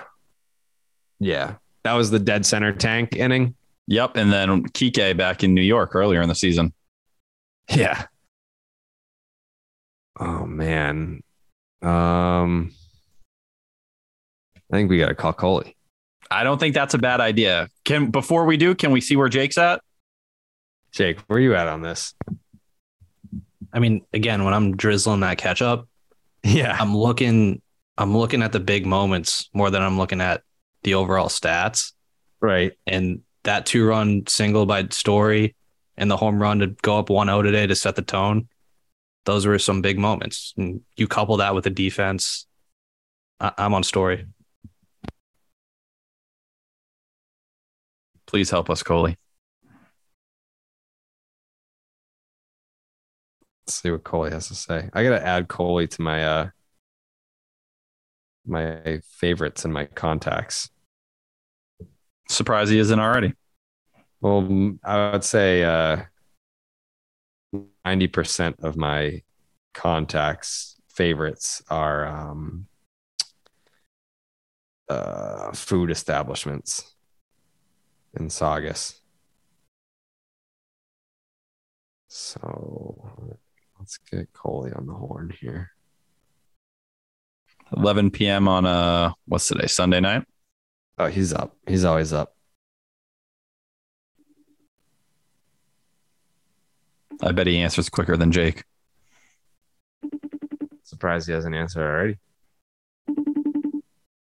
He has a newborn, so maybe he's like trying to sleep, but don't be selfish. Good point. He has to know. Maybe he's working on making a new baby right now. He didn't answer. Wow. He didn't answer. I'm hurt. He should know our recording schedule at this point. He'll call back. He texted me not that long ago. Okay, so he's up. He's busy. And he fucking better be. He fucking better be busy. You look very hurt, almost lost, like you weren't expecting this. I don't know what to do now. Are you betrayed? I'm not betrayed. Like, I'm going to give him the out that it's like Father's Day / he has a newborn. So maybe he's changing a diaper, or maybe he hasn't gotten much sleep recently. So he's like, oh man, this is my night to go to sleep early. But you don't fucking go to sleep before we get a Clark's Ketchup MVP pick. You got to be better than that. This isn't 162 guy behavior. Right. Yeah, it's inexcusable is what it is. Continue. I don't want to tear too much into him right now, but what a horseshit performance from Coley this week. Fatherhood changes people. It does. Some for the worst. What number child is this? 2. I've heard some things about the second child. Yeah, the terrible 2s. I think that's about the age, but it can also be about the second kid too. Yeah, I think I've heard more about the second kid, not the age thing. I think that's old school. Mm-hmm. Yeah, it's fucking bullshit is what it is. Maybe that's why he's working on a third right now. Could be. I mean, I wouldn't put it past him. He do be fertile. What about? Does Nick Pivetta not get any consideration here? I think he does. I thought what he did today for where the bullpen was at meant a lot. Yep. Yesterday, continue. I was saying, like, I would, if you're going to give consideration to Christian Vasquez, you most certainly have to give consideration to Nick Pivetta, because if it's one moment, and usually I think the moments or performances in the finales are weighted just a little bit more heavily if you are 1-1 coming into a rubber match. Because if you lose that game on Sunday, you lose the series. It's a completely different tone. And now you're talking about, oh, you finally faced the first place team and look what happened. You guys lost. So winning on Sunday meant a lot. And I think 30 of your next 39 games are against teams that are above 500. 30 out of 39? Yep. It's all right. The fucking Red Sox are above 500 too.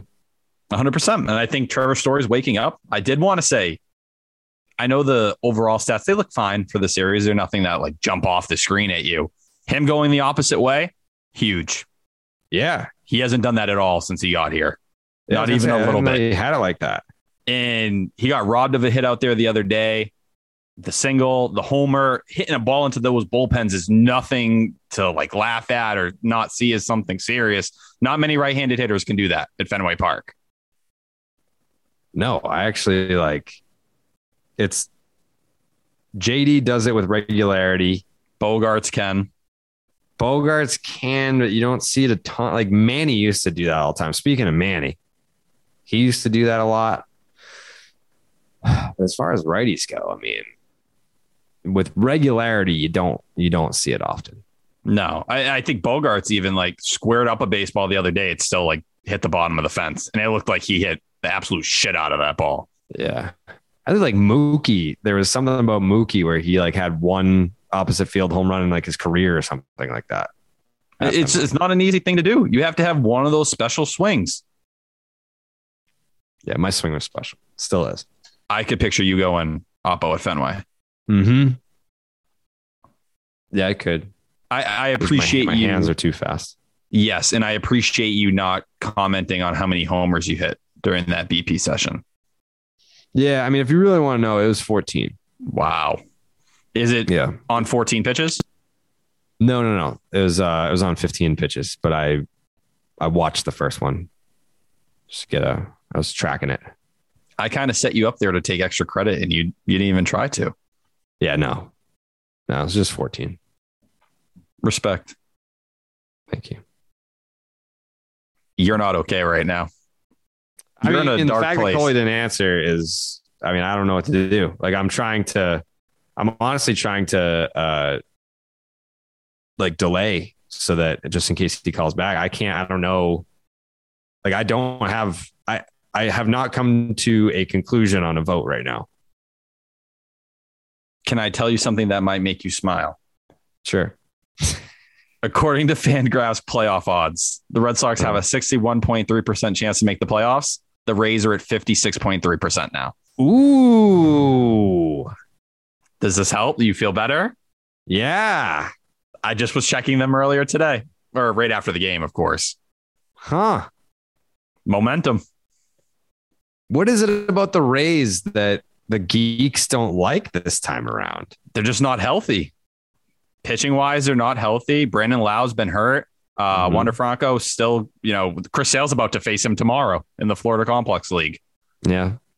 They're just not, they haven't had the same finds this year. Overall, pitching isn't as deep as it has been. Injuries pile up. It happens quickly. Damn. It feels like the Red Sox are trending in the right direction and the Rays are coming down. Yeah. And it feels like the fucking Guardians need to chill the fuck out is what annoying. It needs to feel like.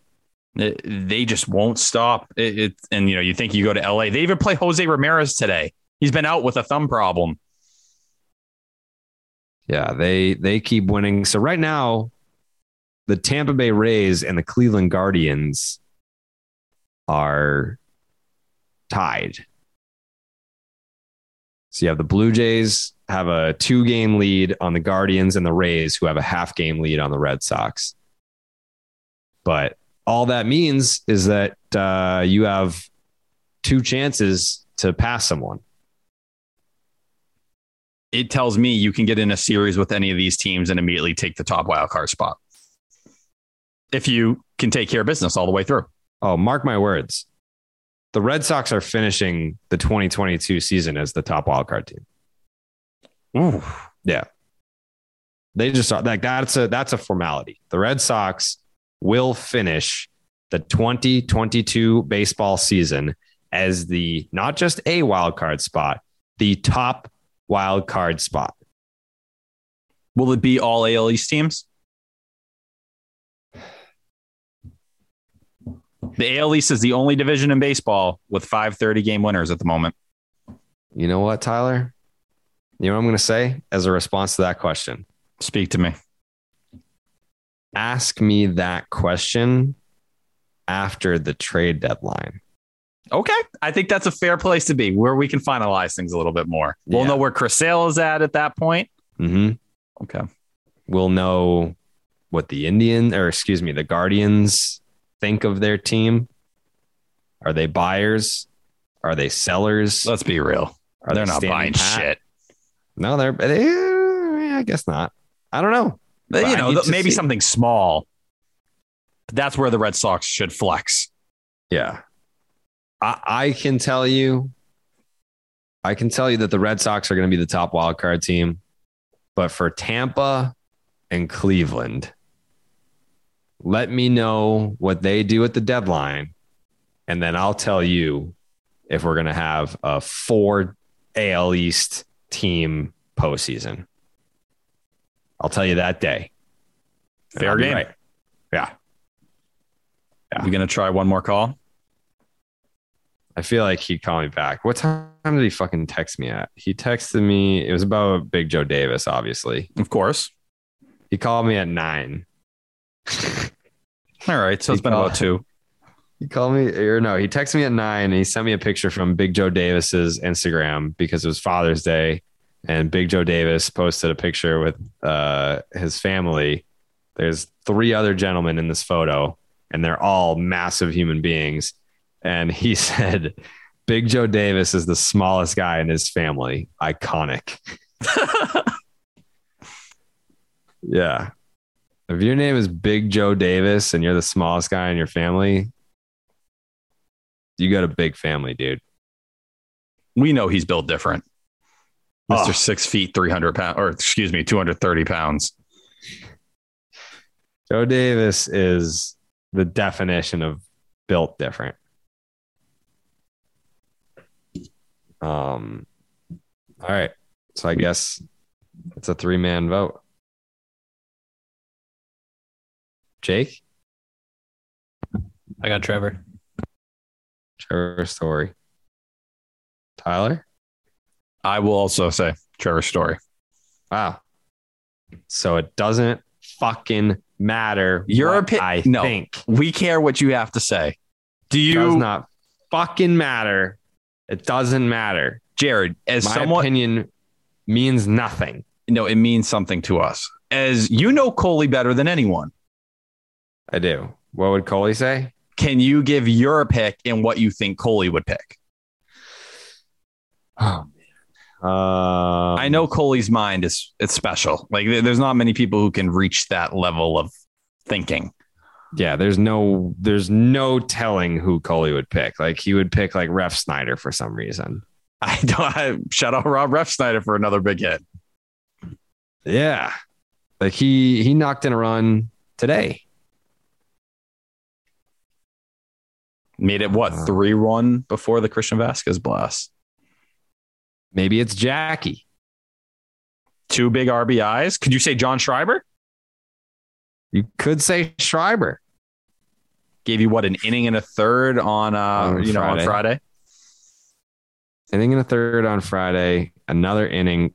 Struck out the side in the 8th on Sunday against Paul Goldschmidt and Nolan Arenado. Yeah. Yeah. It's not Hansel Robles, I'll tell you that right now. You don't want to say Trevor Story. I can see it on your face. Is that what it is? Jake, do you see what I'm seeing? I feel like he doesn't want to pick Trevor. What did Trevor do to you? it's not that I don't want to pick Trevor Story. I'm just trying to do a thorough job of making sure that everyone's contributions are accurately highlighted and fairly discussed. I don't want to just jump to the obvious one when it's like, oh yeah, but so-and-so, like Schreiber's not a bad pick. It's not a bad pick. I wouldn't pick Tanner Houck personally, but he did stop the house from burning down 2 different times. Yeah, I actually got pissed when I saw him warming up on Sunday. I was like, really? It's fucking 6-1. And the next thing you know, you need Houck. It's just tough because you look at like Tyler Danish had a 3 ERA going into today. Austin Davis was like a 160. Yeah. And both of their ERAs got absolutely destroyed. Yeah. Like what's Austin Davis now? I think it's right around. Is it below 3? Danish is at over 4 now. I know that for sure. 249.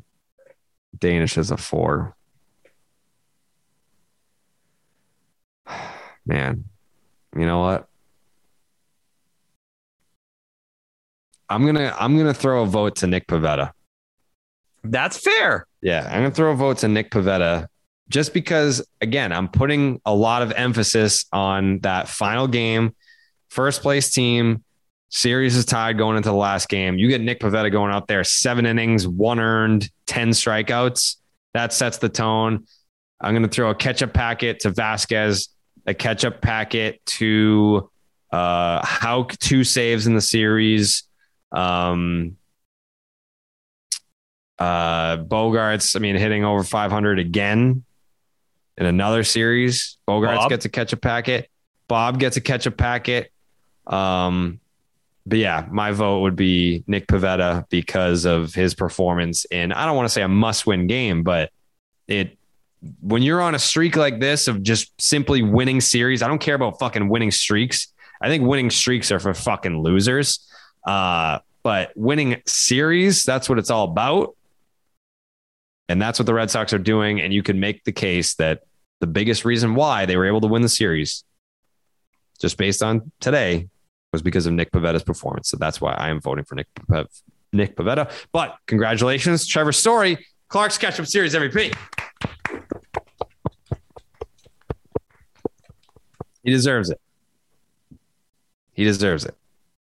I'm happy for him. I think we're about to get another Trevor Story hot streak. You think so? I'm feeling it. Him going the other way like that, massive. That is a massive thing for him. And I feel like we were very thorough. A lot of people were saying they liked how we talked about Trevor Story in the last podcast. They felt like we were holding him accountable and being real honest about the concerns, but also not, pretending like he hasn't been the player he's been throughout his entire career. So an adjustment like that, that's what you're looking for. Will it stick? Let's see. He's still swinging out of his shoes at some breaking balls. That's a problem. But progress for a guy who looked as cold as any hitter in baseball the last, couple weeks or so. You see, as the Red Sox go, or as Trevor Story goes, the Red Sox go. That's actually a good point. He has been a little bit of a lightning rod for the Red Sox this year. When he's gotten hot, they have rolled. So congratulations to Trevor Story. All right, let's get a little stop and shop look ahead here, unless there's any other thoughts on the series. I think that's all I got. But since May 13th, the Red Sox are 14-0 when Trevor Story records at least 1 RBI. Ooh. Shout out to Sox Notes for that stat, by the way. Ooh, I like that stat. We talked about it. It's those secondary guys, the Stories, the Verdugos, Kike when he's healthy, Vasquez. Mm-hmm. When those guys just give you something, this team goes from solid to dangerous real fast. Mm-hmm. All right, here come the fucking shitty ass Detroit Tigers. By the way, you want to talk about humble? The fact that I correctly predicted that series, I never mentioned it. Thank you. Just want to throw that out there. I also want to humbly say that Nolan Arenado home run off Michael Wacha Mm-hmm. Nailed that. Mm-hmm. He loves hitting at Fenway. One of my favorite players in all of baseball. He's my favorite player. I respect it. Yeah. Have you modeled the swing after him at all, or? Nah, he's more of like I don't know if he reminds me like Matt Holliday a little bit. Not bad comp. Yeah, I see a little Matt Holliday in the swing. A little this name is gonna go over everyone's head, but Dave Henderson. Little Hendu. I can see a little bit of it there. You can go back and watch some like 1986 Dave Henderson and then go side by side with Nolan Arenado. I can see a little comp. That's all just off the dome. I've never like thought about this, but I think I need a series of you breaking down hitting mechanics. Yeah, I should as a hitting mechanics expert. I mean, Manny, everyone says like Manny had the greatest right-handed swing of all time. Like people do say that. And then everyone's like, look at Jared. So that's Manny Ramirez. So do I have one of the greatest right-handed swings of all time? If that's, I think you'd be an idiot if you couldn't connect those dots. You'd have to be fucking stupid. No offense, JD. I don't know what that iPad's showing you. Stupid. Yeah. If you, especially Evan Longoria, I mean, if you can't just outright look at that video and say that's Manny's swing, and then everyone's like, Manny Ramirez had the greatest right-handed swing ever, and my swing is, according to David Ortiz's ex-wife, a doppelganger, then I have the greatest right-handed swing of all time.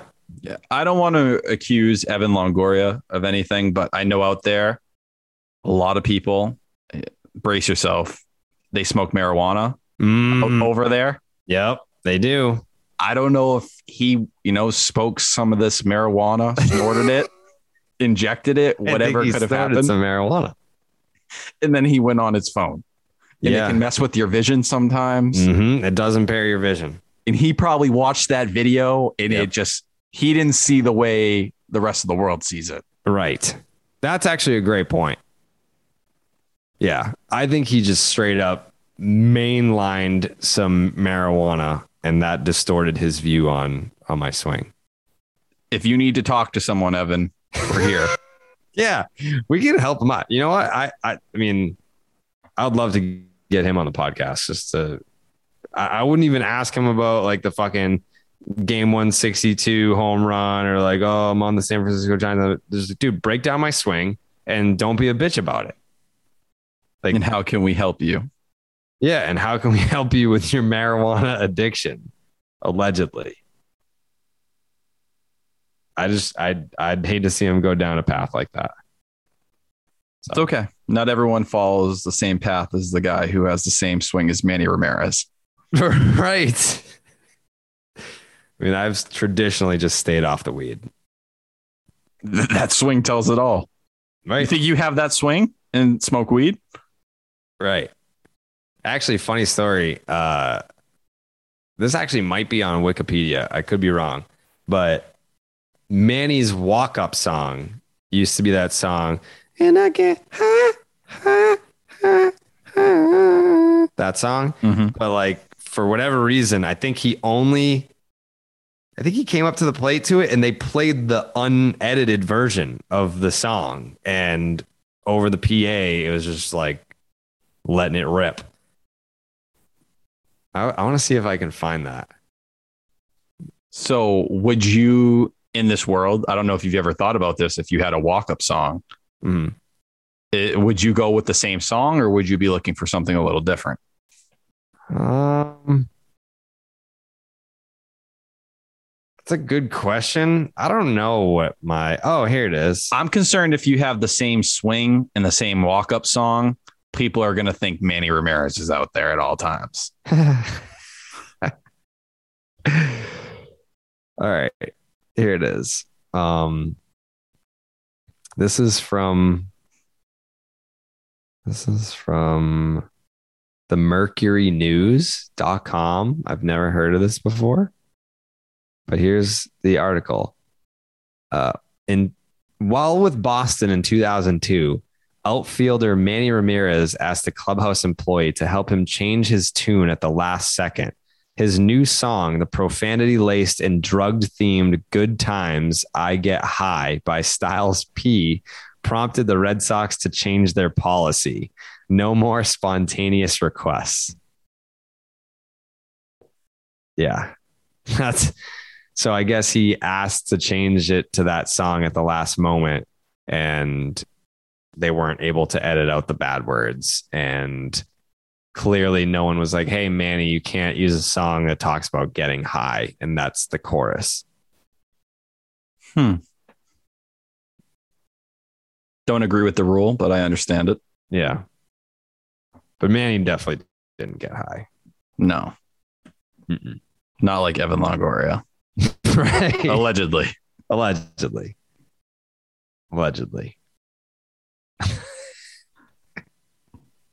Do you guys know Nick Pavetta's middle name?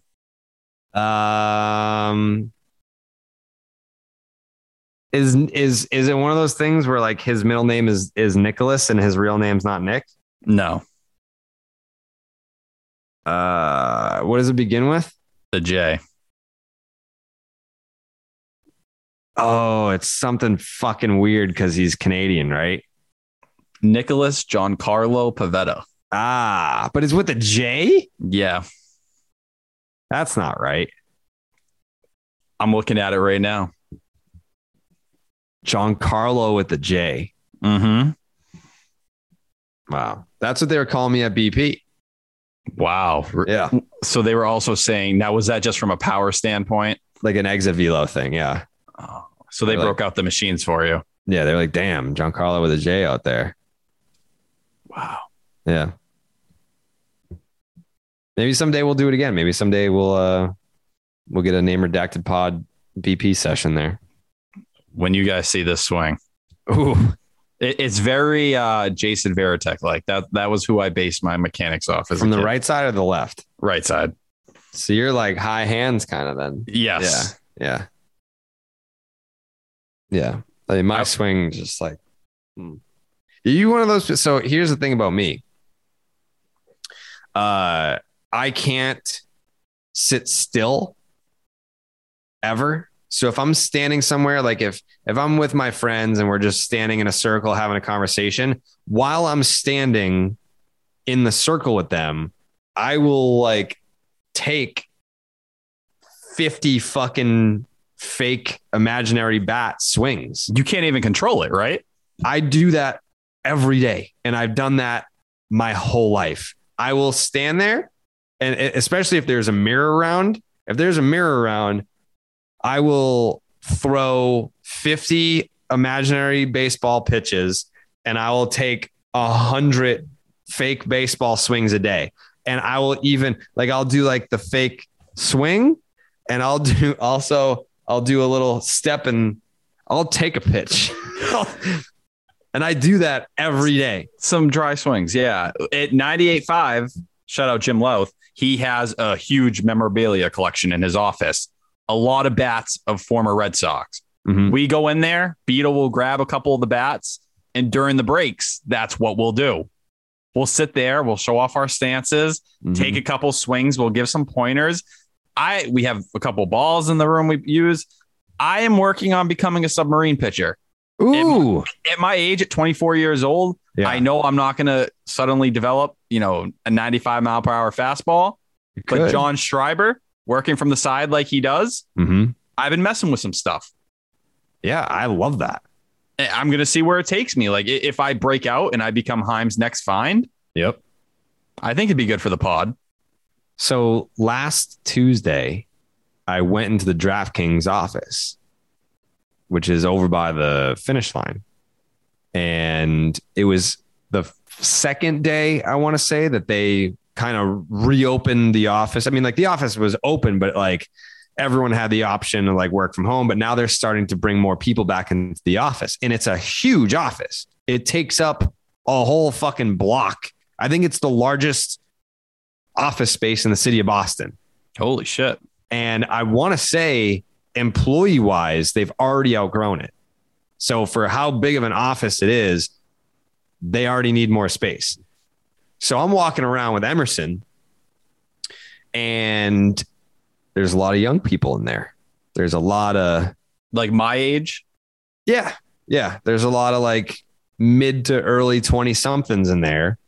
And the first thought that comes to my head is we could have a fucking company wiffle ball tournament. Oh, I'm like, I don't know what the level of enthusiasm is for wiffle ball in this office, but I'm seeing a lot of young people that I'm sure wouldn't mind at least taking a shot at the title. Like, I'll dice your ass up and then I'll take you fucking 475 to left center.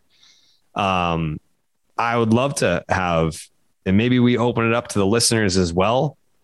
I know we talked about this with Malcolm Gosling about doing a wiffle ball tournament sponsored by Goslings. If DraftKings wanted to do, I'm basically just looking for new victims is all. Like, I still have the itch to just fucking crank homers all the time. You want to put this Manny Ramirez swing into action. Like, what am I doing sitting here just wasting it? Clearly it's still there. This feels like it could be a wiffle ball version of what Dodger Films used to do. Did you ever watch his stuff back a couple of years ago? No. He used to do, so he was originally like an MLB The Show guy. Okay. And way back before MLB stopped letting fans record like extensive video in the ballpark, he was a season ticket holder out there, and he'd record every single game like he went to. It was sick. It was like one of the cooler. By the way. Oh God. I'll wrap it up from Coley. Oh, sorry. Go ahead. He said, "My bad, pal. I had a baby to deal with." Which okay, knew that. The twos. My Clark's Ketchup MVP would have been Story. Let's go. Schreiber would have also received votes. There it is. Mm-hmm.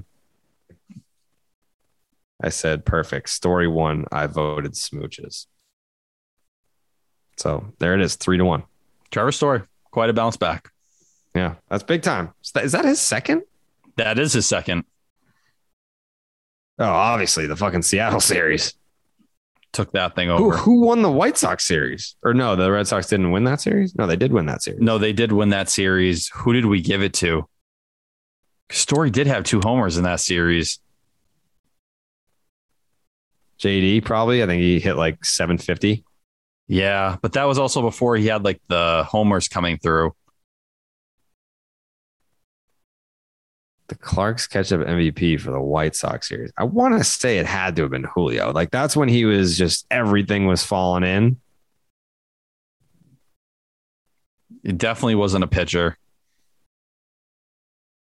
Was that a 3-game series? Yep. In Chicago.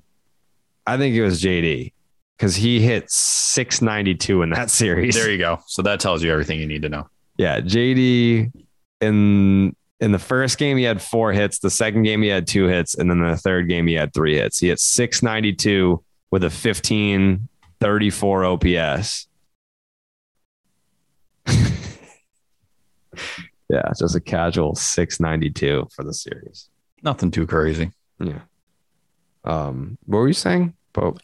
Yes, we could have, like they do, they film these videos of the listeners coming, the viewers, some of their friends. Why couldn't we do something like that? We definitely could. I want to be able to, I don't want to like hurt the fans of the show. Like when you're just blowing heat by them and like taking them deep.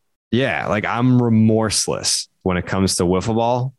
So if you're like a huge fan of the show and then you show up and I just fucking gas you up, and then if you want to pitch against me too and I just fucking smash a homer off of you, like, I'm not going to let you win, and I'm certainly not going to not let you know that I just took your soul. Yeah, I'm the last person that you want to play wiffle ball against. Jared, correct me if I'm wrong, but was Alex Bregman one of your victims? Yeah, he was. I put him in my back pocket. I recall that, and it was serious when it happened. Yeah, and just for the record, Alex Bregman finished second in offensive WAR that year. So, yeah, can I strike out the second best offensive player on the fucking planet? Yeah. So I don't even know who was first. It was probably Trout. Fucking punch him out too. Sucks. Hey, if Pat Light can do it, why can't you? Exactly. And yeah, if Pat Light can strike him out, then obviously I can too. But yeah, that is what it is. I'd love to have a whatever the fuck this show is called, wiffle ball tournament. It'd be nice. Once we get a name, we'll take that step. Mm-hmm. It's coming. Any updates? Yeah. None that you want to share? That's the update, is that it's coming. Okay. Yeah. We won't be name redacted forever. One day. I mean, maybe in like a few weeks. I don't know. Oh, Could be a few weeks. Wow. A few weeks. Yeah. I did see some people saying we should be the 162 Guys podcast. That was a thing in the Reddit. I do like it. It's not Red Sox. Yeah, it's not Red enough. Sox. Yeah. That was my concern.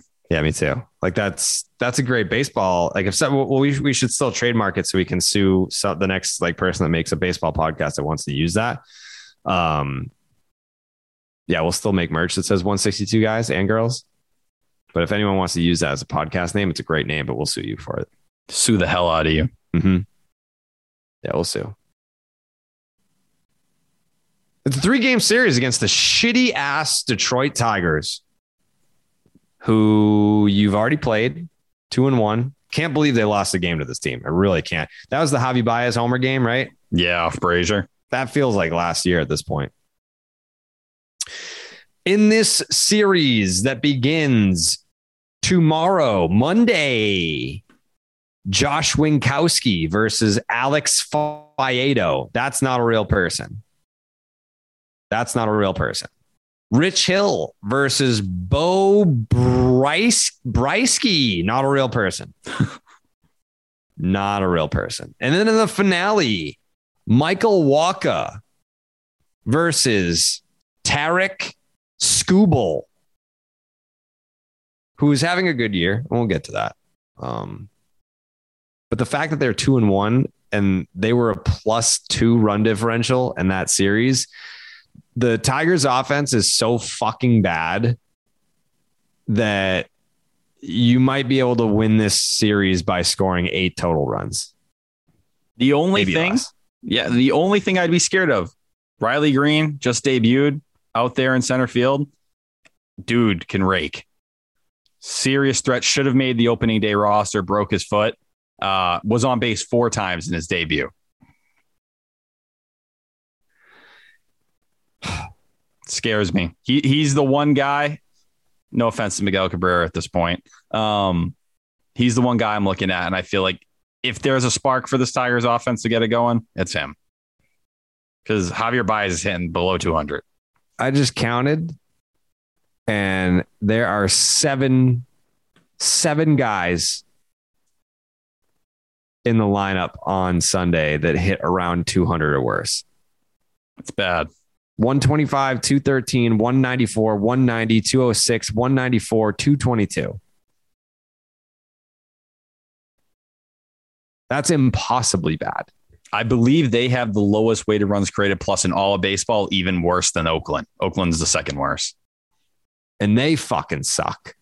Horrendous.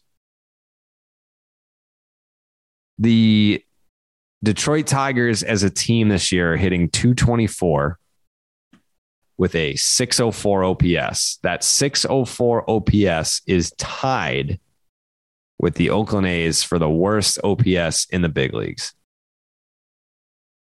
This team fucking blows. They better not lose a game. They will, just because that's how baseball be going sometimes. They're 25-40 this year. What's that run differential look like? Oh, Jared, want to take a stab at it? Do you already know? I'm going to go -92. It's -92. All right. I kind of knew that off the top of my head. I knew it was in the 90s. I couldn't remember exactly what it was. Negative 92. By the way, the Red Sox are plus 47, which is the third best in the American League. I actually have it right in front of me. Potentially third best in the AL, seventh best in all of baseball. Plus 47. Third best in the American League. Astros at plus 53. And then the Yankees at plus 143, which is just stupid. Like, we get it, dude. You guys smoke. Anyways, the Detroit Tigers, Alex Faedo. He's a righty rookie. So his ERA is 4.28 with a 4.42 FIP. So he's just, A 140 whip. That's not great either. 7.4 strikeouts per 9. That's not impressive. Before his last start, so he's not really as bad as those numbers look or appear on the surface. Before his last start, he had not allowed more than 2 earned runs in any outing this year. But his last start, he got throat fucked by the Chicago White Sox. So he went 3 innings, 9 hits, 7 earned, 5 strikeouts. He gave up 2 bombs and took an L. But until his last start, he had completed 5 innings or more in every single game. So his ERA jumped from 2.92 to 4.28. And his FIP went from 3.92 to 4.41. So he actually has not been that bad. It's one bad start that kind of just made everything appear much worse. In 8 starts, his average run support is 2.15. Not great. He only throws a 4-seam, a slider, and a change. His 4-seam gets eaten alive, 316 batting average against, 595 slug. It's only about, call it 94. Slider's his best pitch. Tigers are 4-4 in his starts. Obviously has never faced the Red Sox. Then you got is it Brisky? The other way. Brisky. Briesk. Brisky, like that. There you go. Bo Brisky. Underrated. He is underrated. 1-5, 3.79 ERA, a 121 whip. He doesn't strike out anyone, it appears. 6.1 strikeouts per 9. He's another rookie righty. The FIP in this case does not match the ERA. 5.57. So Mr. Regression is coming and knocking. Brisky? Yes. Brisky. He came into June with a 5.15 ERA. But this month, 18 and 2/3 innings, only 2 earned runs allowed, 15 strikeouts. And this came against some pretty good offenses here. The Yankees, the Blue Jays, and the Rangers. He gets basically 2.5 runs of support in 10 games. And when he gives up home runs, they do come in bunches. He's given up 12 total, only given up home runs in 6 games. That's 2 per 9 innings, though. And I think Faedo was 1.4. So if you're looking for the Red Sox to hit some homers, this is the time. Yep. He gave up 3 home runs once, 2 home runs 4 times, and 1 home run once.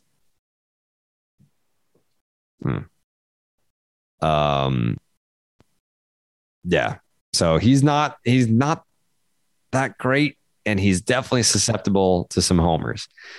The Tigers are 3-7 when he pitches, 1-2 in his last 3, and he also did not face the Red Sox in that first series. Then we've got Skubal, 5-4, 3.13 ERA, a 1.08 whip, and a 9.5 strikeouts per 9. Looked like he was off to a Cy Young contender start, but he's since allowed 12 earned runs in his last 3 starts, which is 16 innings. He's allowed a home run in each of the last 3 starts after only allowing 2 the whole season before that. He has 13 starts and is not allowed a run in 6 of them. In the other 7, he's allowed 26. He's another give up runs in bunches guy. He's only not made it through 5 innings twice this year. His FIP is 250. So not true. He's been better than the what it looks like on the surface. The Tigers have not scored a run in his last 2 starts. He gets about 3.5 runs in support. He uses a slider more than any other pitch, about 31%. Only allowed 1 home run off the slider this year, 229 batting average against. Fastball's around 94. Sinkers around 95. His changeup's fucking dirt. 52.2% whiff rate on the change. But he only throws it to righties. 167 of his 169 changeups have been to righties. So that changeup be coming to them righties. The Tigers are 7-6 in his starts. You got Verdugo is 2 for 2 with the double. Lefty on lefty too. Yeah. Javi Baez has a 538 OPS. Their team leader has 5 home runs. Like Tyler said, Riley Green is up. Excited about that. All right. There's only one way to predict this. We're going to find out. And there's no better way to start than with Jake. If they don't sweep, I'm going to punch someone in the face. Mm-hmm.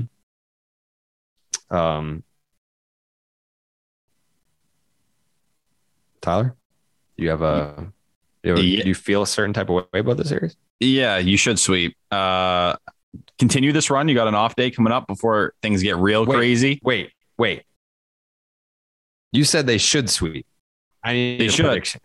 They will sweep. Okay. Thank you. And if they don't, I'll join Jake in jumping a random person and punching them in the face. Okay. Man. Yeah. This team fucking blows. The Red Sox are sweeping this one. We have 3 sweeps across the board. I'm looking for some 10, 12 run games here. Yeah. Like, give me a beatdown.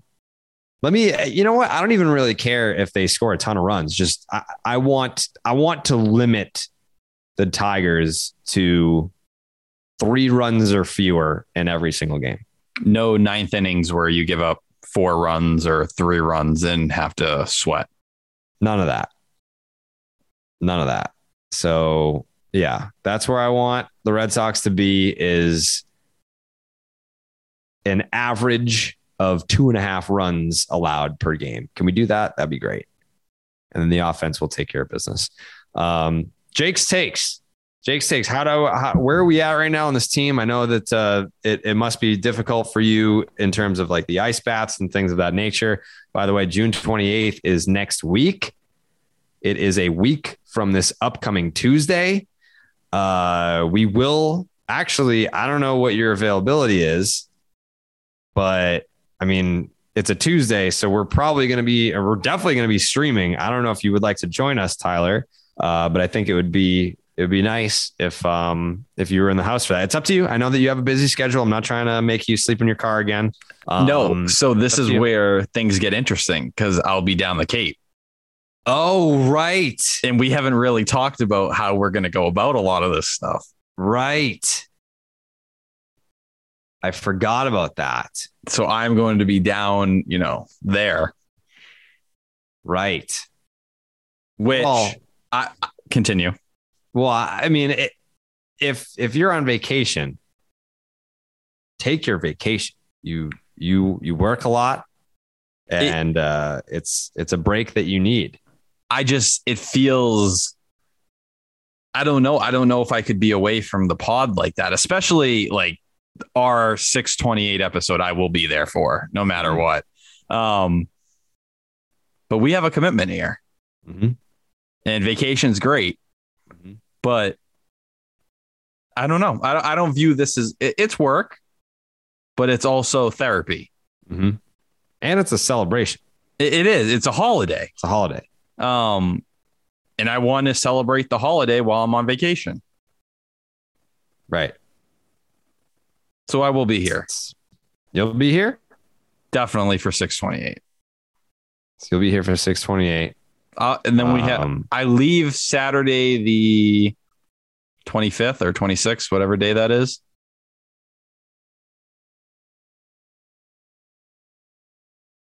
Mm-hmm. But we have an episode to record that Sunday. Sure do. As long as you're here for the 28th, you can skip the Sunday one. We'll see. It wouldn't be the same without you for the 28th. I feel like I need to be here. Am I really a 162 guy if I'm not here? That's a great way of putting it. And I kind of start to question who I am. Mm-hmm. Because even when I'm on vacation, I will be tweeting.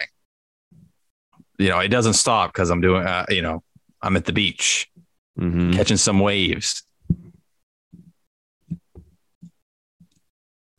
All I'm saying is not to take you away from your vacation, but the last time I went away for relaxation was November of 2017. Wow. And went to Fort Lauderdale, and I recorded 2 podcasts when I was there. But I mean, listen, you're saying a lot. Listen, that's just me. It's up to you. It's totally your call. But when I go on vacations, I take a mic with me because you never know what might pop up. It's going to be a different looking setup. Mm-hmm. But the funniest part about your setup is that it's a green screen, but you don't put anything on it. It's even worse because originally it used to be just the green screen. Now you can just see the outsides of the green screen as Correct. well. Yeah. We need to figure some ideas out with that. Is the green screen just that like we can't see your bedroom? Oh no, I've had it down for a couple of the episodes when I forgot and I just didn't realize till afterwards. Mm-hmm. Originally, I was planning to put things up. I was going to stream the show and do some different stuff like that. Right. Things have been busy, so that's in the Tyler Milliken project bin. Mm-hmm. I don't know where the fuck Jake keeps going. There's something going on over there. There's some sort of shenanigans, hijinks that are happening. Is he getting us freshly? I think he could be getting freshly, but I think he already had freshly earlier. So unless he's getting a second freshly, which I wouldn't put past him, he loves freshly. I will say, Jared, I don't want to be overly concerned here, but when I did join before, when I got in the call before we started, when I joined and before I had to go take care of some business, Jake's camera was also off then, and it's just not like him. I think it's like, do you think that we're going to ask you for freshly if we see you eating it, Jake? Or what the fuck? We're not going to take it from you, dude. I just had to take my fish for a walk real quick. Got it. Oh, shit. Got it. You could have told us. Yeah. I mean, we're all friends here. So you can just tell us next time. Everything all right? No, we're good. He just needs to get let out every 30 minutes. Every 30 minutes. It's a big commitment. I've never owned a fish like that. That's different. So do you walk and let the fish out, or it's you kind of do it at the same time? Yeah. My bad. I'm not a fish guy, but we did Jake's takes. Is there anything that's kind of sticking out to you about the Cardinal series, this Tiger series coming up June 28th? Kind of the season overall, the stretch that they've been on, the series win. Where are you at right now on this team? No, I think with the Celtics losing Game 6 on Thursday, sort of a lot of Boston fans' focus is now shifted to the Red Sox, and it's all right, this is our team for the rest of the summer. The Celtics are done, the Bruins are done. So I think this weekend was a big moment for the Red Sox to be yo, pay attention to us. We're here. We're playing good ball. We're playing a first place team. And I think to take 2 out of 3 this weekend from a first place team is kind of like cementing in Boston's fans' minds. Like we're here to stay right now. Mm-hmm. I will say this. When I was in the dugout on Friday, there were people on the team that were saying happy opening day. And what they meant by that was Celtics are out, Bruins are out, eyes are on us. It's opening day. Now people are going to start caring. So they're aware of it. They know that. So for them to be aware of it and rise to the occasion and take 2 out of 3 from the St. Louis Cardinals, who are in first place, it's good to know that they pay attention to shit like that. They're taking the pulse of the city and saying, hey, just so that everyone knows, if you're slumping right now, you might want to fucking pick it up because people are going to start to get angry about that shit around here, or angrier. Because I mean, like Trevor Story already got booed earlier in the season, which was a little over the top. But that was one of the guys that we kind of singled out coming into this series against the Cardinals, was like, hey, Celtics are out, so you're going to want to step your shit up if you're not carrying your end of the deal right now, because all those, I mean, obviously the Celtics have diehard fans, but there are a lot of casual, just Boston sports fans, casual, just like whoever's playing well right now fans that are diverting their attention to baseball, the boys of summer, as they say, even though it was like fucking 35 degrees at Fenway. I was freezing my balls off at the game on Sunday. The fuck, it's mid-June, dude. Like, figure it out. Holy shit. I was freezing. But all those people are going to start paying attention to the Boston Red Sox. And you know what I have to say about that? What do you got? Better strap the fuck in. You better strap the fuck in. Because if you're paying attention to the Boston Red Sox for the first time a week before June 28th, oh boy, have we got a baseball team for you. We're on the runway, people. Yeah. And listen, once this team really takes off, which they really haven't yet. They fought and battled to get to 500, then to a winning record. Now we go. June 28th, we go. And we're not even there yet. So welcome. If you've been paying attention to the Celtics and the Bruins, and now is your time to check in on baseball, and this is your first week doing it, welcome. Happy to have you. You've missed some good baseball. You've missed some trying times as well. But the rest of the way, it's about to be a show. So we'll see you Thursday morning to talk about the 3-game sweep of the Detroit Tigers. See you then. Buenas noches, amigos.